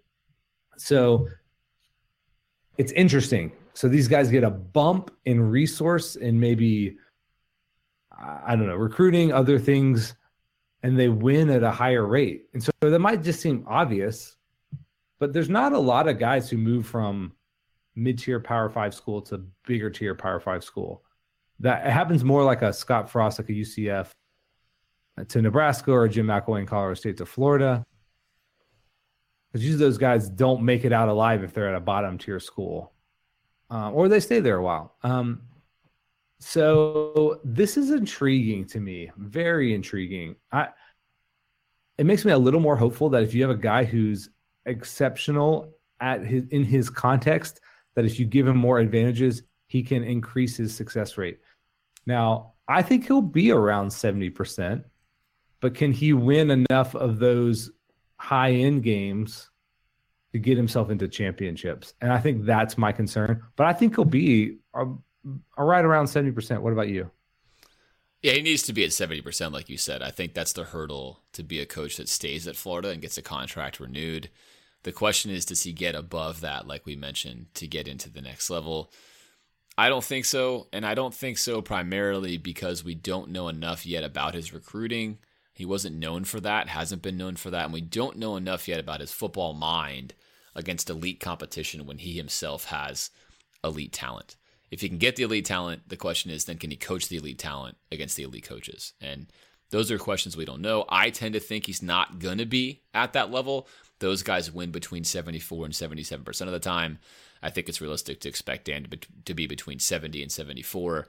And then that begs the question at that point in time, is Dan Mullen who you want to coach the University of Florida if he can't win SEC championships? In fact, this got so real on a Facebook thread I posted. I put out a $1,000 bet saying you can take Dan Mullen while he's the coach of the University of Florida to win an SEC championship. I'll take the other side. Let's bet $1,000 on it. Really more of a mental exercise to say, for those of you that believe out there that Dan Mullen is the solution, he's going to win, would you be willing to put a significant amount of money on it and that he's going to win an SEC championship? Because I think all of us on this pod, listening to this pod, could agree at Florida, you need to be competing for those. Kirby Smart just won one in year 2, which is exceptional, much faster than anybody would have predicted. Can Dan Mullen win one at all is the bet. And I'm currently of the opinion he cannot. I'm not rooting against him. I'm not hating on him. I just think given what I've seen, how the offense runs, what we know about him, it's unlikely that he's going to win an SEC title, so much so that I would feel comfortable making a monetary bet on that proposition. And I hope we're wrong. I hope we come out of the gates and we smoke everybody. But Alan, that's where we are. So with that, we have some massive needs in recruiting. And one thing that Dan's done tactically really well, I think, thus far, Alan, is go out and swing for the absolute fences when it comes to the quarterback position. And we are also significantly increasing our recruitment of linebackers here, as we've got a couple months left to go. We've got a couple of weeks till early signing day. But we are basically now talking to all of the 5-star dual threat quarterbacks that exist, that are committed, that are even early enrollees, trying to say, hey, look, here we are. And I think, Alan, we have something tremendous to offer these guys, which essentially is a starting job at the University of Florida running this offense. Because our quarterbacks currently on the roster are not a fit. I think almost all of them should really transfer. I think Matt Corral, who's our stud quarterback coming out of California, he should not come. If I'm his dad, if you're listening, Matt Corral, you shouldn't come to Florida. I'm not hating on Florida. It's not the offense for you. You're not the right fit. You're a pro-style quarterback. You're not 6'4", 6'5", 230 pounds. You're not primarily a runner. You really shouldn't come here. It's going to be a frustrating experience for you. However, Justin Fields, if you're listening, which you're not, right? We're being funny. Justin Fields, a Georgia commit, who is now stuck behind Fromm, who just won an SEC title in year 2 and is going to the playoff, who's also got Jacob Eason, who's a 5-star. They have 2 5-stars on the roster. Justin Fields is the 3rd 5-star on the roster. He's a dual-threat quarterback. He's everything Dan Mullen would want and dream of. That's a guy that ought to be coming to Florida to run this offense. That's a guy we need. Lo and behold, we are talking to him. We are talking to his dad. We are talking to others. I think Mullen is taking all the right steps to address the roster. He knows what he needs to build his team. The big question, Alan, to me now is whether or not we get one of those guys, because let me be very clear about this. If we don't land a true, highly ranked, dual-threat quarterback this year, and Matt Corral stays and comes in, we are in serious, serious trouble next year on offense, because we will have an incredibly wrong set of pieces to run this offense on both the offensive line and at the quarterback spot. And that will be a problem. That will be a problem. So Mullen's ability to sell a kid to come take the keys to his kingdom in this next couple of weeks / couple of months, I think is very indicative of whether or not Mullen is become a great recruiter, or at least a different recruiter than I think he's capable of. And we're going to figure this out very, very shortly, I think. Yeah, this is interesting because the first thing you heard was he's going to talk to Justin Fields, a guy who Florida was interested in, was recruiting. He committed to Georgia. Like you said, all world. I think he's the #1 overall recruit. Seemingly a great fit for this system, where he wasn't a great fit for McElwain's system. Matt Corral was. And I got a little nervous because I was like, of course we should probably talk to Fields. But if we lose Corral, what are we going to do? James, were you comfortable? I guess you were, because you don't think Corral should even come here, but, or even if he does come, that it might not work out so well. So you were fine with him rolling the dice and talking to Fields, even if that meant that Corral would, how recruiting goes, maybe start to look elsewhere. I think he's sending a clear message, right? I mean, that's my thought. I don't think that's being inflammatory. I think that we've chronicled this. We said last week, if you want to play quarterback for Dan Mullen, you've got to be 6'4", 6'5", 235 pounds, because what matters most is you can run, which is, again, followed by the statement you guys are getting sick of me saying, which is why James dislikes the offense. Matt Corral's not that guy. Matt Corral should not stay. And I think Mullen should basically call Matt Corral and be like, Matt, here's the deal. Keep this junk together. I know you love Florida. I'm going to go after Fields and other guys. Quietly talk to the teams you love elsewhere. I mean, of course you can't do this, right? It's a fake scenario. But if you cared about what's best for Corral, that conversation would happen. I'm sure if you could pin Mullen down right now in a football conversation, Dan Mullen would tell you Matt Corral's not the guy to run his offense. And he knows that. Could he run an offense with Matt Corral? Sure, he could. But Alan, you alluded to Auburn. And there was a guy there that was a top 5 quarterback recruit that went to Auburn very mysteriously. He was a thrower, not a runner, and their offense was a dumpster fire with him there. Absolutely horrible. And this guy could sling the football. It's not a good fit. And so I think he has to risk talking to these guys because he knows his offense doesn't work unless he has that. It doesn't matter how sick Matt Corral's arm is. He's not a runner. He's an athlete. He can run, but he's not a runner with a huge body. And I think that's just the way it has to be. Unfortunately. Now, I don't know what Matt Corral's going to do. Matt Corral seems to love the University of Florida, and I think he's a high school kid. He thinks, hey, I can do this. I can run that offense. I think, like we heard Kewan Ratliff say, Alan, you need to go to a school that runs a style that best benefits your skill set. That's not personal. That is not something that means Florida is now a jerk to Matt Corral. That is real, and that's great advice. And therefore, if I'm Kewan and I'm advising Matt Corral, Florida's style does not fit your skill set. You must give yourself the best chance of continuing your craft by going to a school that does. That's where I'm at on that argument. Yeah, I hear you on that. I do not know enough about Matt Corral as an athlete. I've not studied his film to say whether he could run a version of this spread. And the version that I'm thinking of is Alex Smith at Utah, where he's a credible threat to run, but more of a thrower. I do think there's a path forward with that. I don't think it's A+, but if you look at Matt Corral and the rest of the QBs on this roster, don't you have to take him anyway if he's willing to come and try to do your best? Because I think he's probably still a better fit than Franks, Trask, Jake Allen. So if you've got a 4, high 4 to 5-star guy coming in are willing to come to University of Florida, I think if he's an elite level quarterback like that on any level, I think you have to bend what you do towards him. And if he can at all run your preferred system. Now, obviously, Dan Mullen's not going to back up and start running the air raid. But I don't know. I would be willing to take him. And again, this is me in a vacuum a little bit, not having watched a lot of Corral. Maybe he's not a credible enough runner to make this work. But if he is, in my mind he is, as people talk about him being athletic enough, then I think it could still work. It wouldn't be the Nick Fitzgerald offense. It might be the Alex Smith at Utah offense. And I think that could be successful, even in the SEC. So that'll be a big thing to watch is our quarterback recruitment. Just because we don't get somebody now doesn't mean we won't get somebody in February. This is a really short window for Dan Mullen to work. So don't hop up and down on the panic button if we don't land a QB. And again, for linebackers, that's probably our next biggest thing. There's several spots on the roster that need to be restocked, but linebackers are going to be key. So that's something to keep an eye on. This is a very intriguing, interesting, scary time for UF in terms of recruiting because we've got this weird new early recruitment window. Does that help us? Does that hurt us? Who knows? If you're someone who likes recruiting, this is fascinating for you. If someone doesn't like recruiting, don't worry about it. Wake up in February, you'll figure out who's on the team. James, any other recruiting thoughts before we keep moving forward? This is super critical. That's what I'm going to keep saying. We talked about this with McElwain in year 1 and year 2, and this got us good. We tried to say, hey, this is not good. Hey, there is no excuse to be recruiting where we're recruiting. This is incredibly critical this year right now. It does not make or break Dan Mullen's future at Florida, but this is significant. Don't sleep on how significant this is. If you hear us talking on our recruiting episodes in late January, early February, and we do not have good news to report, consider that to be a red flag.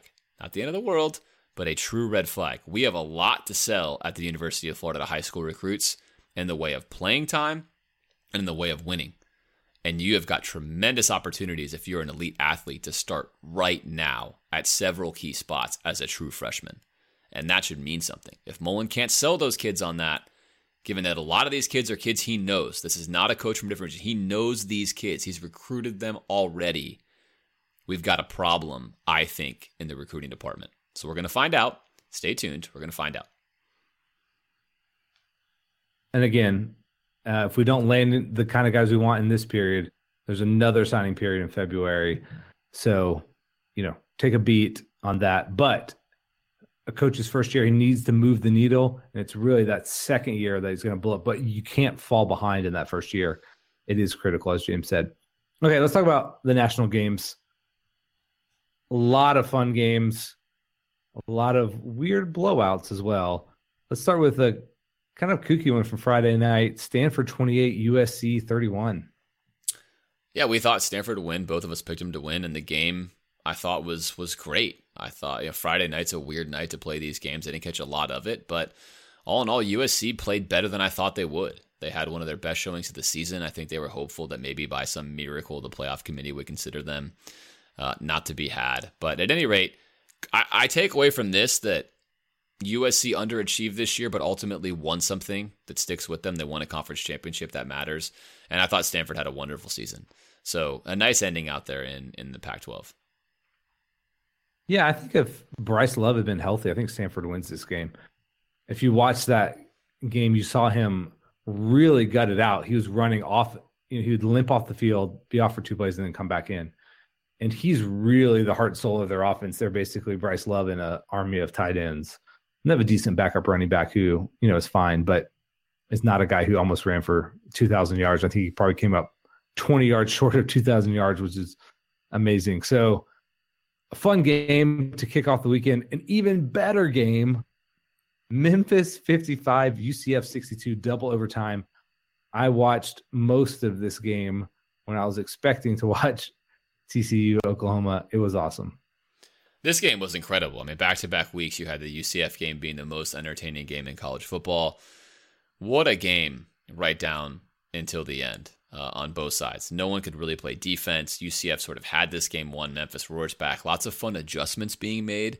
One of the reasons I really like Scott Frost is that he makes a lot of adjustments during the game. That offense does not just run a base set of plays. They will drastically change how they attack you. Both teams were significantly changing their points of attack. I thought UCF was very curious on a lot of defensive plays in this game. We could do a whole podcast on some of the stuff they did defensively that I thought was really dumb.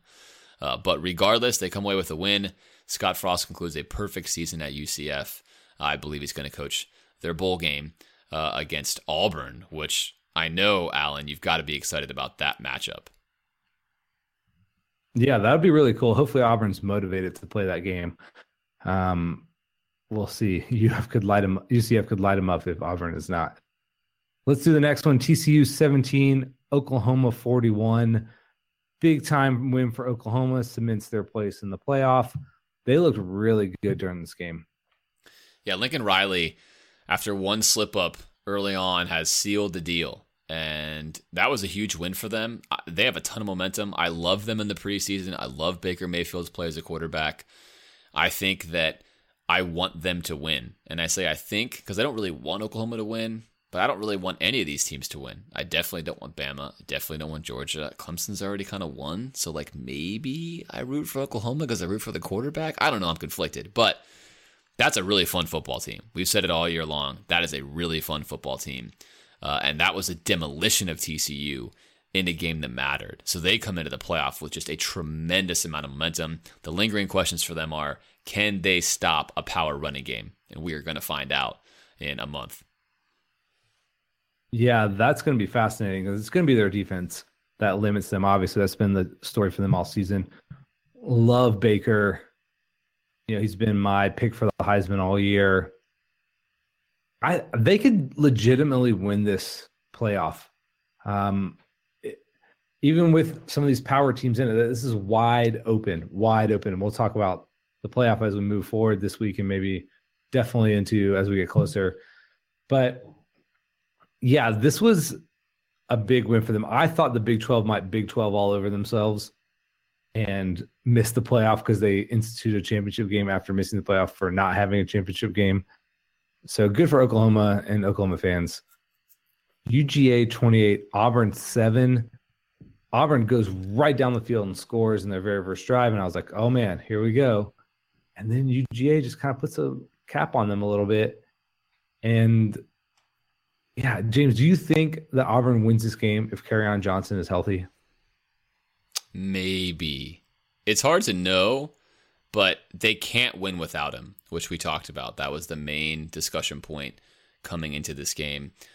And that's yet another problem I have with the spread option. Gus Malzahn runs, I didn't mention Gus Malzahn, by the way. He runs the spread option. It's much more creative compared to like Urban and Dan Mullen's system, which is at times why it's maybe frustratingly more poor. But you saw what happened when Auburn couldn't run the ball dominantly. They really had no passing game. And that's because Georgia's built to stop East-West passing games to do exactly what Auburn does. And hence my fear of running that kind of garbage against Kirby Smart every single year and then Nick Saban. But I digress. Maybe they win that game, Alan. Maybe. I don't know, though. I think Georgia and Kirby Smart scares the heck out of me. I have friends who are thinking this is no big deal and that Kirby Smart has 2 NFL running backs and blah, blah, blah, blah, blah. Let me just give you a public service announcement right here. Kirby Smart looks every bit right now like Nick Saban 2.0 with a nicer and more friendly personality. If you are not deathly afraid of what is going on in Athens, Georgia as a Gator fan, you are missing something. This is way ahead of schedule. I hear this thought that Georgia has all this elite talent. Newsflash, they don't. Kirby inherited a team that was decimated by guys who transferred. It was well chronicled last year. So what he just did to win this SEC championship, the way that team is playing, is nothing short of incredible, in my opinion. Oh, by the way, with a true freshman quarterback. So Gator fans are always talking about how true freshman quarterback, they can't play, whatever, he can't do anything. Oh, they just did it. Oh, but they have 24 running backs. I don't want to hear it. Kirby Smart right now is way off the bonfire, Alan. He's so far off. He took a rocket ship out of that thing, and it scares me half to death. very, very impressed with them. We were thinking he's going to be Muschamp 2.0, and he might be Saban 2.0. They looked really good in this game, and Auburn obliterated them last time. I thought Auburn would roll them again, but as it got close to the game, I was like, I just don't know. Something feels off this time about Auburn with their injuries. Now, a team that got rolled, Miami, not ready for prime time yet, Miami. You got freaking pants by Clemson. Miami 3, Clemson 38. That's what we thought, right? We said Miami was a pretender. They were a pretender. Yeah. This is a great season. I didn't know if it was that much of a pretender. Yeah, this is a great season for Mark Richt, though, in Miami. No one should be sad about this. This is also way ahead of schedule. But the bigger narrative here, Alan, is Dabo Swinney has quietly, and I don't know what other word to use this, but quietly gone about an incredibly excellent year in a title defense. And if he doesn't have a weird Friday night game against Syracuse where his quarterback goes down the second quarter, he's undefeated again. The guy's won, 30 games, 30-1 or whatever he is. I don't know what the stat is, 20-something and 1 in the past 24 months. And this team looks good. I mean, this team looks really, really good. And Dabo Swinney is doing this without top 5 classes, but he's got a knack for getting the best guys at the playmaker spots. But this team is nasty, Alan. This is a nasty team. People are sleeping on them. They've been sleeping them all year long. And I think they're peaking at the right time. Agreed. They looked really good. I mean, Miami didn't look like they should be on the same field as Clemson. And yeah, maybe that loss to Syracuse was the best thing for Clemson. It quieted down some of the buzz around them, maybe took a little bit of the pressure off about winning so many games straight, because that would have started a crescendo. But they are the number 1 team heading to the playoff, and they look like it. Now, let's see when you've got Alabama a chance to heal up, get some of those linebackers back, give Nick Saban a chance to game plan. Because Kelly Bryant is good, but he's not Deshaun Watson. So I'm assuming we're going to see part 3. Maybe we won't. Maybe Oklahoma will spoil all that. But I guess we will. Alabama's going to play Clemson first round. There you go. Rematch. Speaking of people who didn't make it in the playoff, Ohio State 27, Wisconsin 21. Not quite impressive enough from the Buckeyes. Do you think, Alan, and here's my question here in the selection period, because, okay, Wisconsin played well. My quick narrative on the game is Wisconsin played well. We said they were a good team. We thought they'd be competitive. We thought JT Barrett would struggle as a passer, which he did. I mean, pretty much everything we thought in this game was true. If JT Barrett could throw better, Ohio State wins this game running away, 50-something to 20. No doubt about it. But he can't, and that's their problem. That's one of the reasons why I think they really don't deserve to be in the playoff. But I like 8 teams, not 4. I want the teams to settle it. Fine, whatever. Do you think, Alan, that if Ohio State had won this game 55-21, they would have gotten in over Bama? Or do you think that it didn't matter what happened in that championship game? There was no way Ohio State was getting in over Alabama. That's a really great question. I think they might have gotten in. I mean, the committee was watching them play and then voting. They did not look that great against Wisconsin, and that's partly because people just have not really valued Wisconsin all year, and that was probably a mistake. Wisconsin's a very good, solid team, but this is not the 62-0-3 stomping that they put on them a couple of years ago. And maybe just that Iowa result where they lose by 31 points was just too much. And that was maybe just their downfall. It didn't matter what they did. This is a really interesting debate. I know you were very heavily on the side of Alabama, but I thought it was closer than most people were at least assuming from the outside. That Ohio State, I think, was really close to getting in. So maybe that would have happened. Now, James, this sets a weird precedent. Let's say Ohio State schedules Akron instead of Oklahoma. And they have one loss and they win the big. Let's see, even if that loss is to Iowa by a lot, but they win the Big Ten They're a one-loss team. Do they make it in? If they lost to Iowa the way they lost to Iowa, no.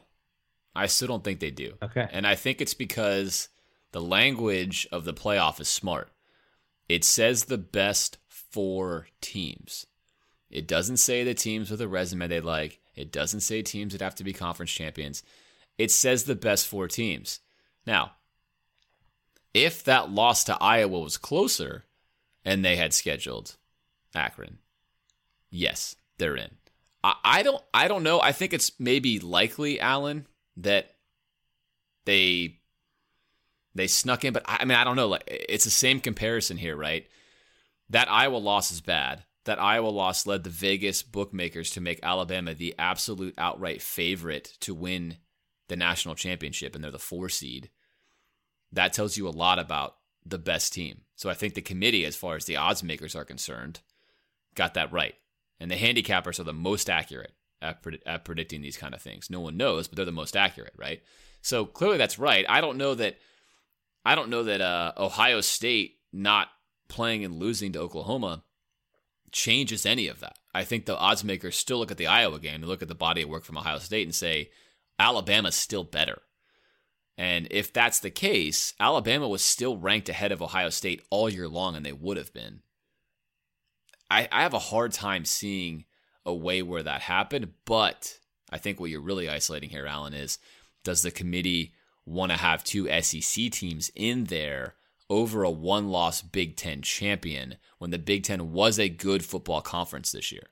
And maybe the stigma of that, Alan, would have prevented them from putting Bama in, but if they were following their mandate of the 4 best teams getting in there, Bama still should have been in there, even if Ohio State traded that game, in my opinion. Not sure if they would have done it. That's a coin flip to me. If I'm in the room, I'd still make the argument saying the mandate's the best 4 teams, guys. It's not a conference champion. It's the best 4 teams. And who do we think's the best and why? Yeah, and the precedent thing is weird because we only have a couple years of data. And again, you don't want to set precedent of doing things that go against your given purpose and responsibility. But it's not your responsibility to control the game. You're not necessarily caretaker of the game. But I do like that in general, they've rewarded high-level competition. It sucks for Bama that Florida State fell off the face of the earth this year. That was supposed to be game of the year. But they got in anyway. So maybe a little bit of its scheduling intent there as a plus for Bama. Anyway, Bama's in. Ohio State is not. And I think how do Ohio State made it in? There have been just as much outcry about the committee favoring Ohio State in every possible scenario. So as much as I didn't really want to see Bama in the playoff, I didn't want to see Ohio State in there either. So I guess we're stuck with the Crimson Tide juggernaut. Yeah, and I happen to think that last year affected the committee. I don't care what they tell me. I know behavioral psychology-wise that recency bias is a real thing. And Ohio State getting manhandled and smashed last year was not a good look for the playoff. And I think when they looked at it, you can say to yourself, is Alabama going to get smashed by Clemson? No, absolutely not. They may lose that game, but they are not going to get murdered. Could Ohio State get murdered by Clemson? Absolutely they could. That game could be very sideways. And I know they're saying that doesn't matter. I'm telling you that mattered. That matters to them. The playoffs have not generated high TV ratings. They've moved them to New Year's Day now, which I think will skyrocket their TV ratings in the first place. I don't care what anyone tells me. That committee sits there, and there's no doubt that factored in that this Ohio State team that's gotten obliterated once before this year, had a horrible showing last year, same kind of quarterback in JT Barrett, is a major risk, and they do not want to risk that in the playoff. It makes the process, I think, a bit fraudulent. I don't think you have that risk with Alabama, and therefore it's a coin flip. You choose Bama. You choose Bama in that situation. All right, let's put a bow, Alan, on the Florida football season. This may feel a little bit odd. Here we are kind of removed from all the stuff Florida football-wise, but in reality, we're going to just quickly go through a memory from the season, a most painful moment from the season, and then the best players moving forward, which is maybe the most relevant part of the segment, is who do we think is going to exceed in the Dan Mullen-style offense And who do we think are going to be key contributors next year? It's the way too early prediction phase of this. So first up, Alan, your best memory from this 2017 football season.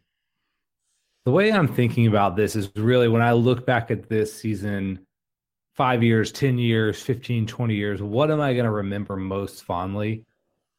And I think that the thing that's going to stick with me is the Hail Mary to Tyree Cleveland, the bomb of a throw to beat the junk Tennessee team.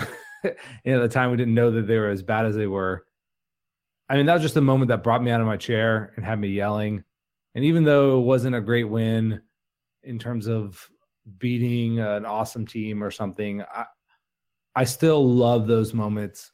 That's going to be the highlight for me. What about you? I try to find a best memory, and I don't know that I have one. It just started with the downward roll of the credit card fraud, and then I would like to say the Tennessee Hail Mary was one, but really I had like no emotion when we completed that. I was already like just dead inside. So I'm going to say the best memory. I know what yours is. I'll go ahead and tell you what yours is. Okay, go ahead. Tell me. Jump the gun.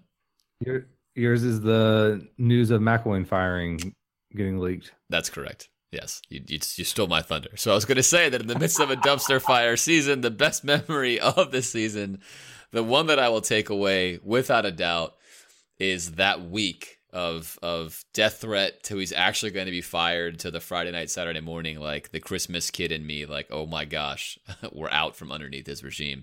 That is the memory I will take from this season. And if Dan Mullen becomes amazing, then that memory will only get better as the years go on. All right, most painful moment. I'll go first on this one. The most painful moment was having to watch the team play every single week. And I think that you guys as listeners knew this. I am Italian. I can be passionate. This season grated on me. Yeah, right? Like few others have grated on me. Like it really killed me to have to watch these games and give you guys the X's and O's, because it was an absolute clown show each and every week on the field. And it was painful every time I had to rewatch the film. So for me, I had a lot of painful moments. All of them involved watching the team on the field. It was just really painful. There were some high painful moments, which I could select, I guess, just one. But I'm going to go with the continuing having to watch this team play, which I think might be echoed by more than just me out there in Gator Nation. Yeah, a lot to choose from on this one.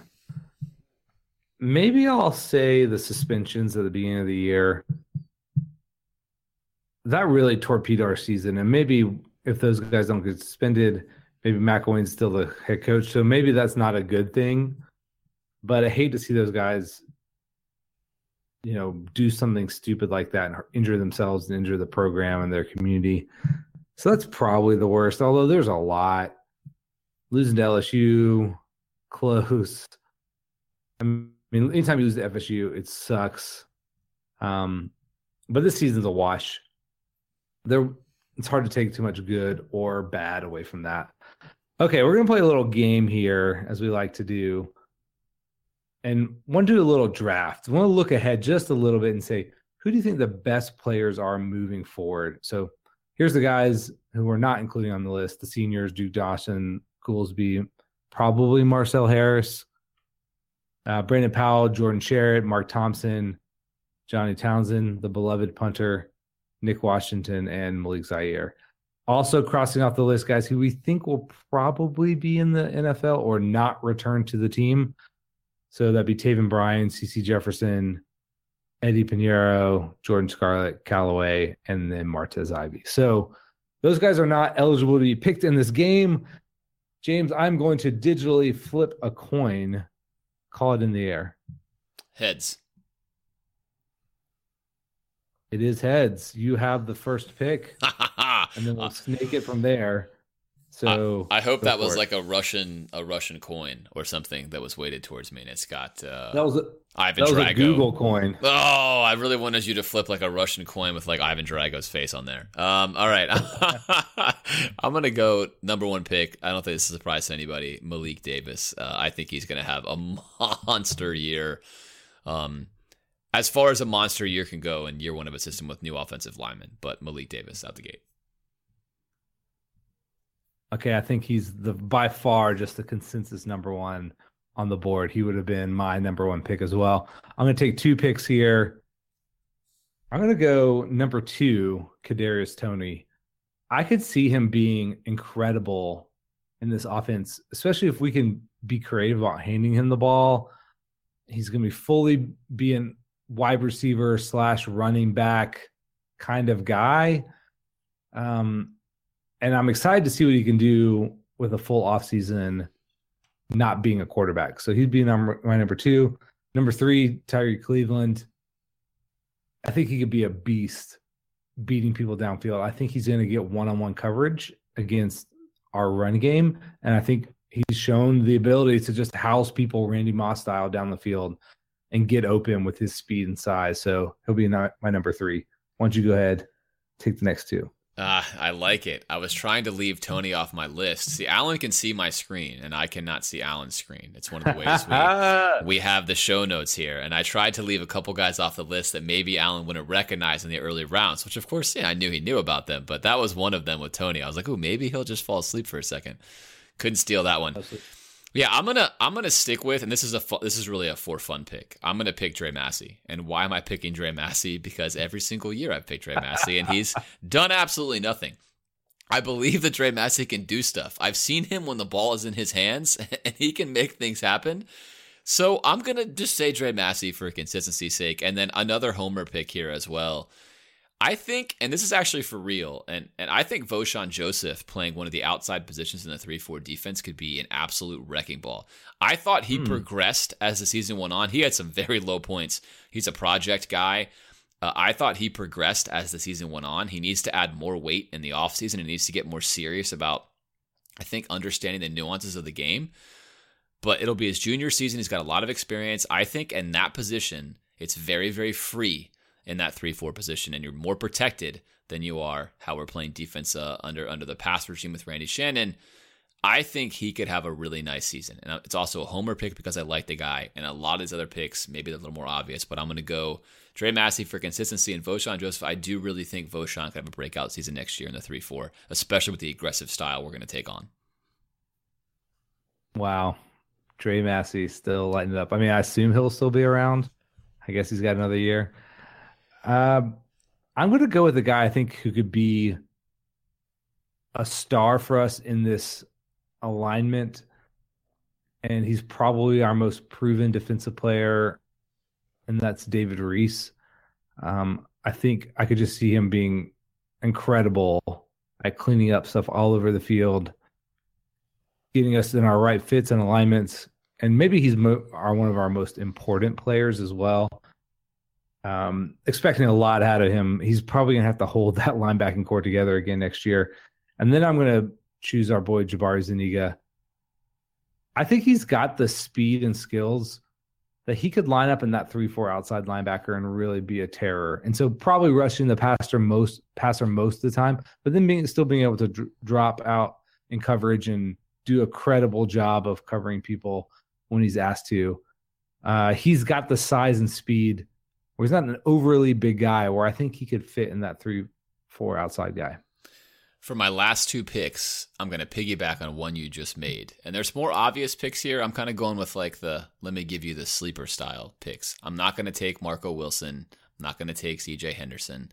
Instead, I'm going to take Polite.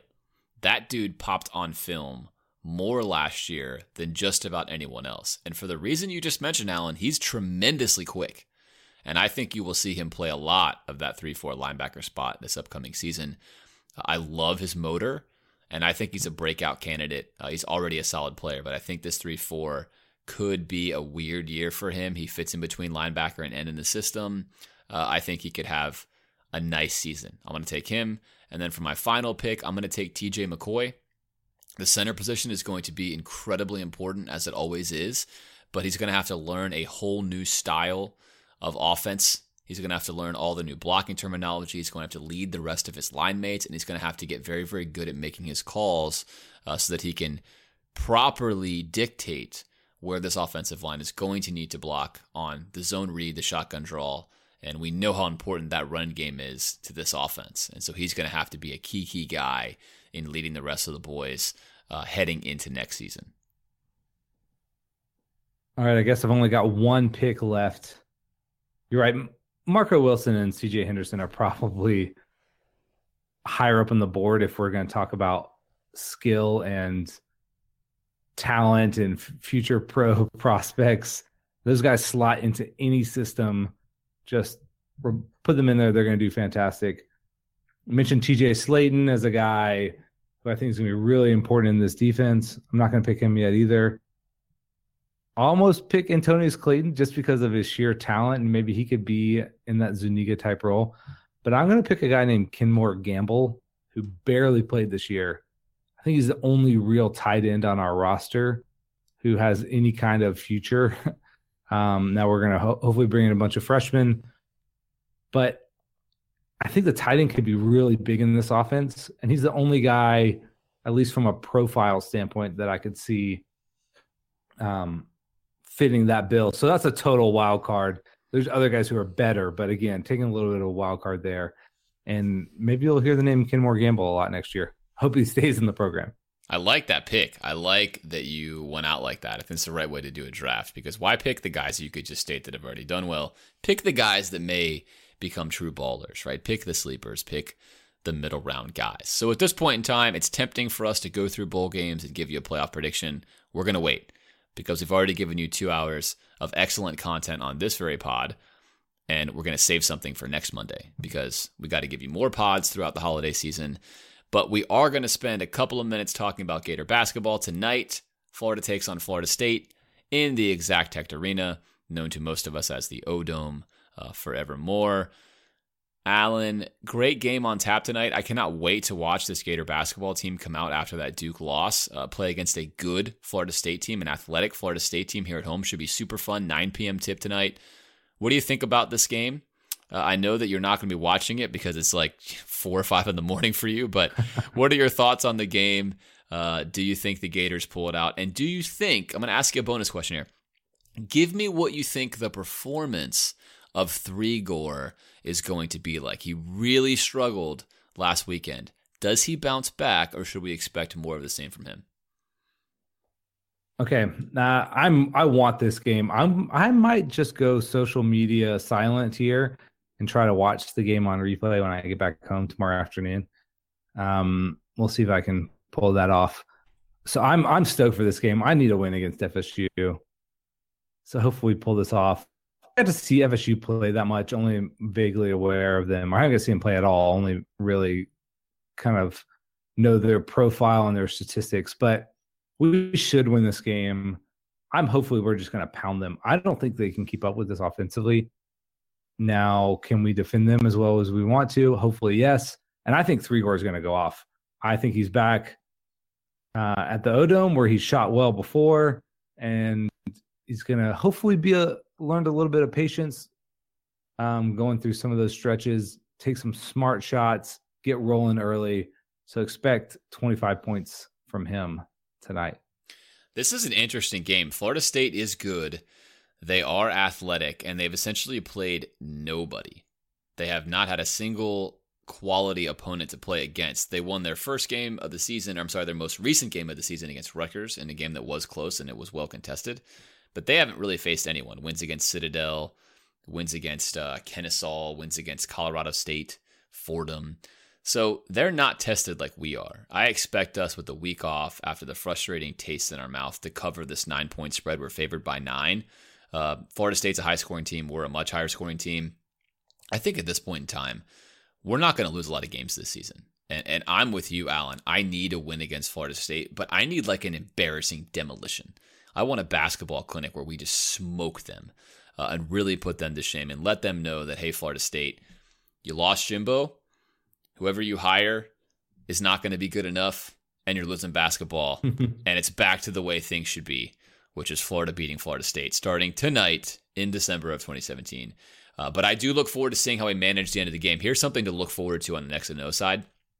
If we have a lead, a double-digit lead with, let's say, 10 minutes left to go in the game, 8 minutes left to go in the game, watch for Florida to finish the game very aggressively. I do not expect them to make the mistakes they made against Duke. where they essentially took the air out of the ball. They played shot clock basketball. I think that Mike White's too smart for that, and this team is going to play Golden State Warriors basketball, where regardless of the lead, they play the way they know how to play, which is fast, aggressive on offense, shots early in the shot clock when they're good. And I expect to see that from here on out. So look for that today, the first game after that Duke game, for a marked change in how the Gators handle having a lead this evening. All right, Alan, any other thoughts before you wrap us up here on the show? That's it. I hope for a big Gator win tonight. I wish I could be there in the O-Dome with you. I'm sure you'll be there on the Super System getting it done. And you know what? Every week, there's always a ton of stuff to talk about. So we're going to keep this thing rolling through the offseason. Like us on Facebook if you haven't yet. Tell people about the show. We really love doing it for you guys. And we'll see you next week.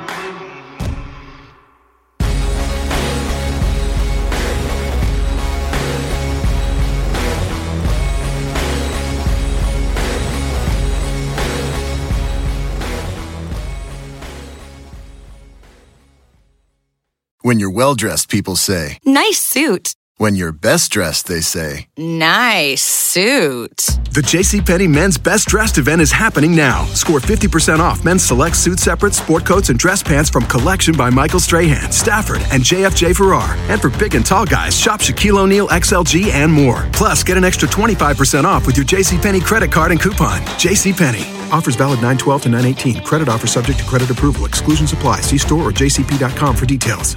And now, an ad from Dad. All right, save money on car insurance when you bundle home and auto with Progressive. Can I take these off? All right. What is this? This looks good. Wow, that's well made. Where did you get this? I'm talking to you with the hair. Yeah, where did you get this? It's good stuff. That's solid. That's not veneer. That's solid stuff. Progressive can't save you from becoming your parents, but we can save you money when you bundle home and auto. Progressive Casualty Insurance Company, affiliates, and other insurers. Discounts not available in all states or situations.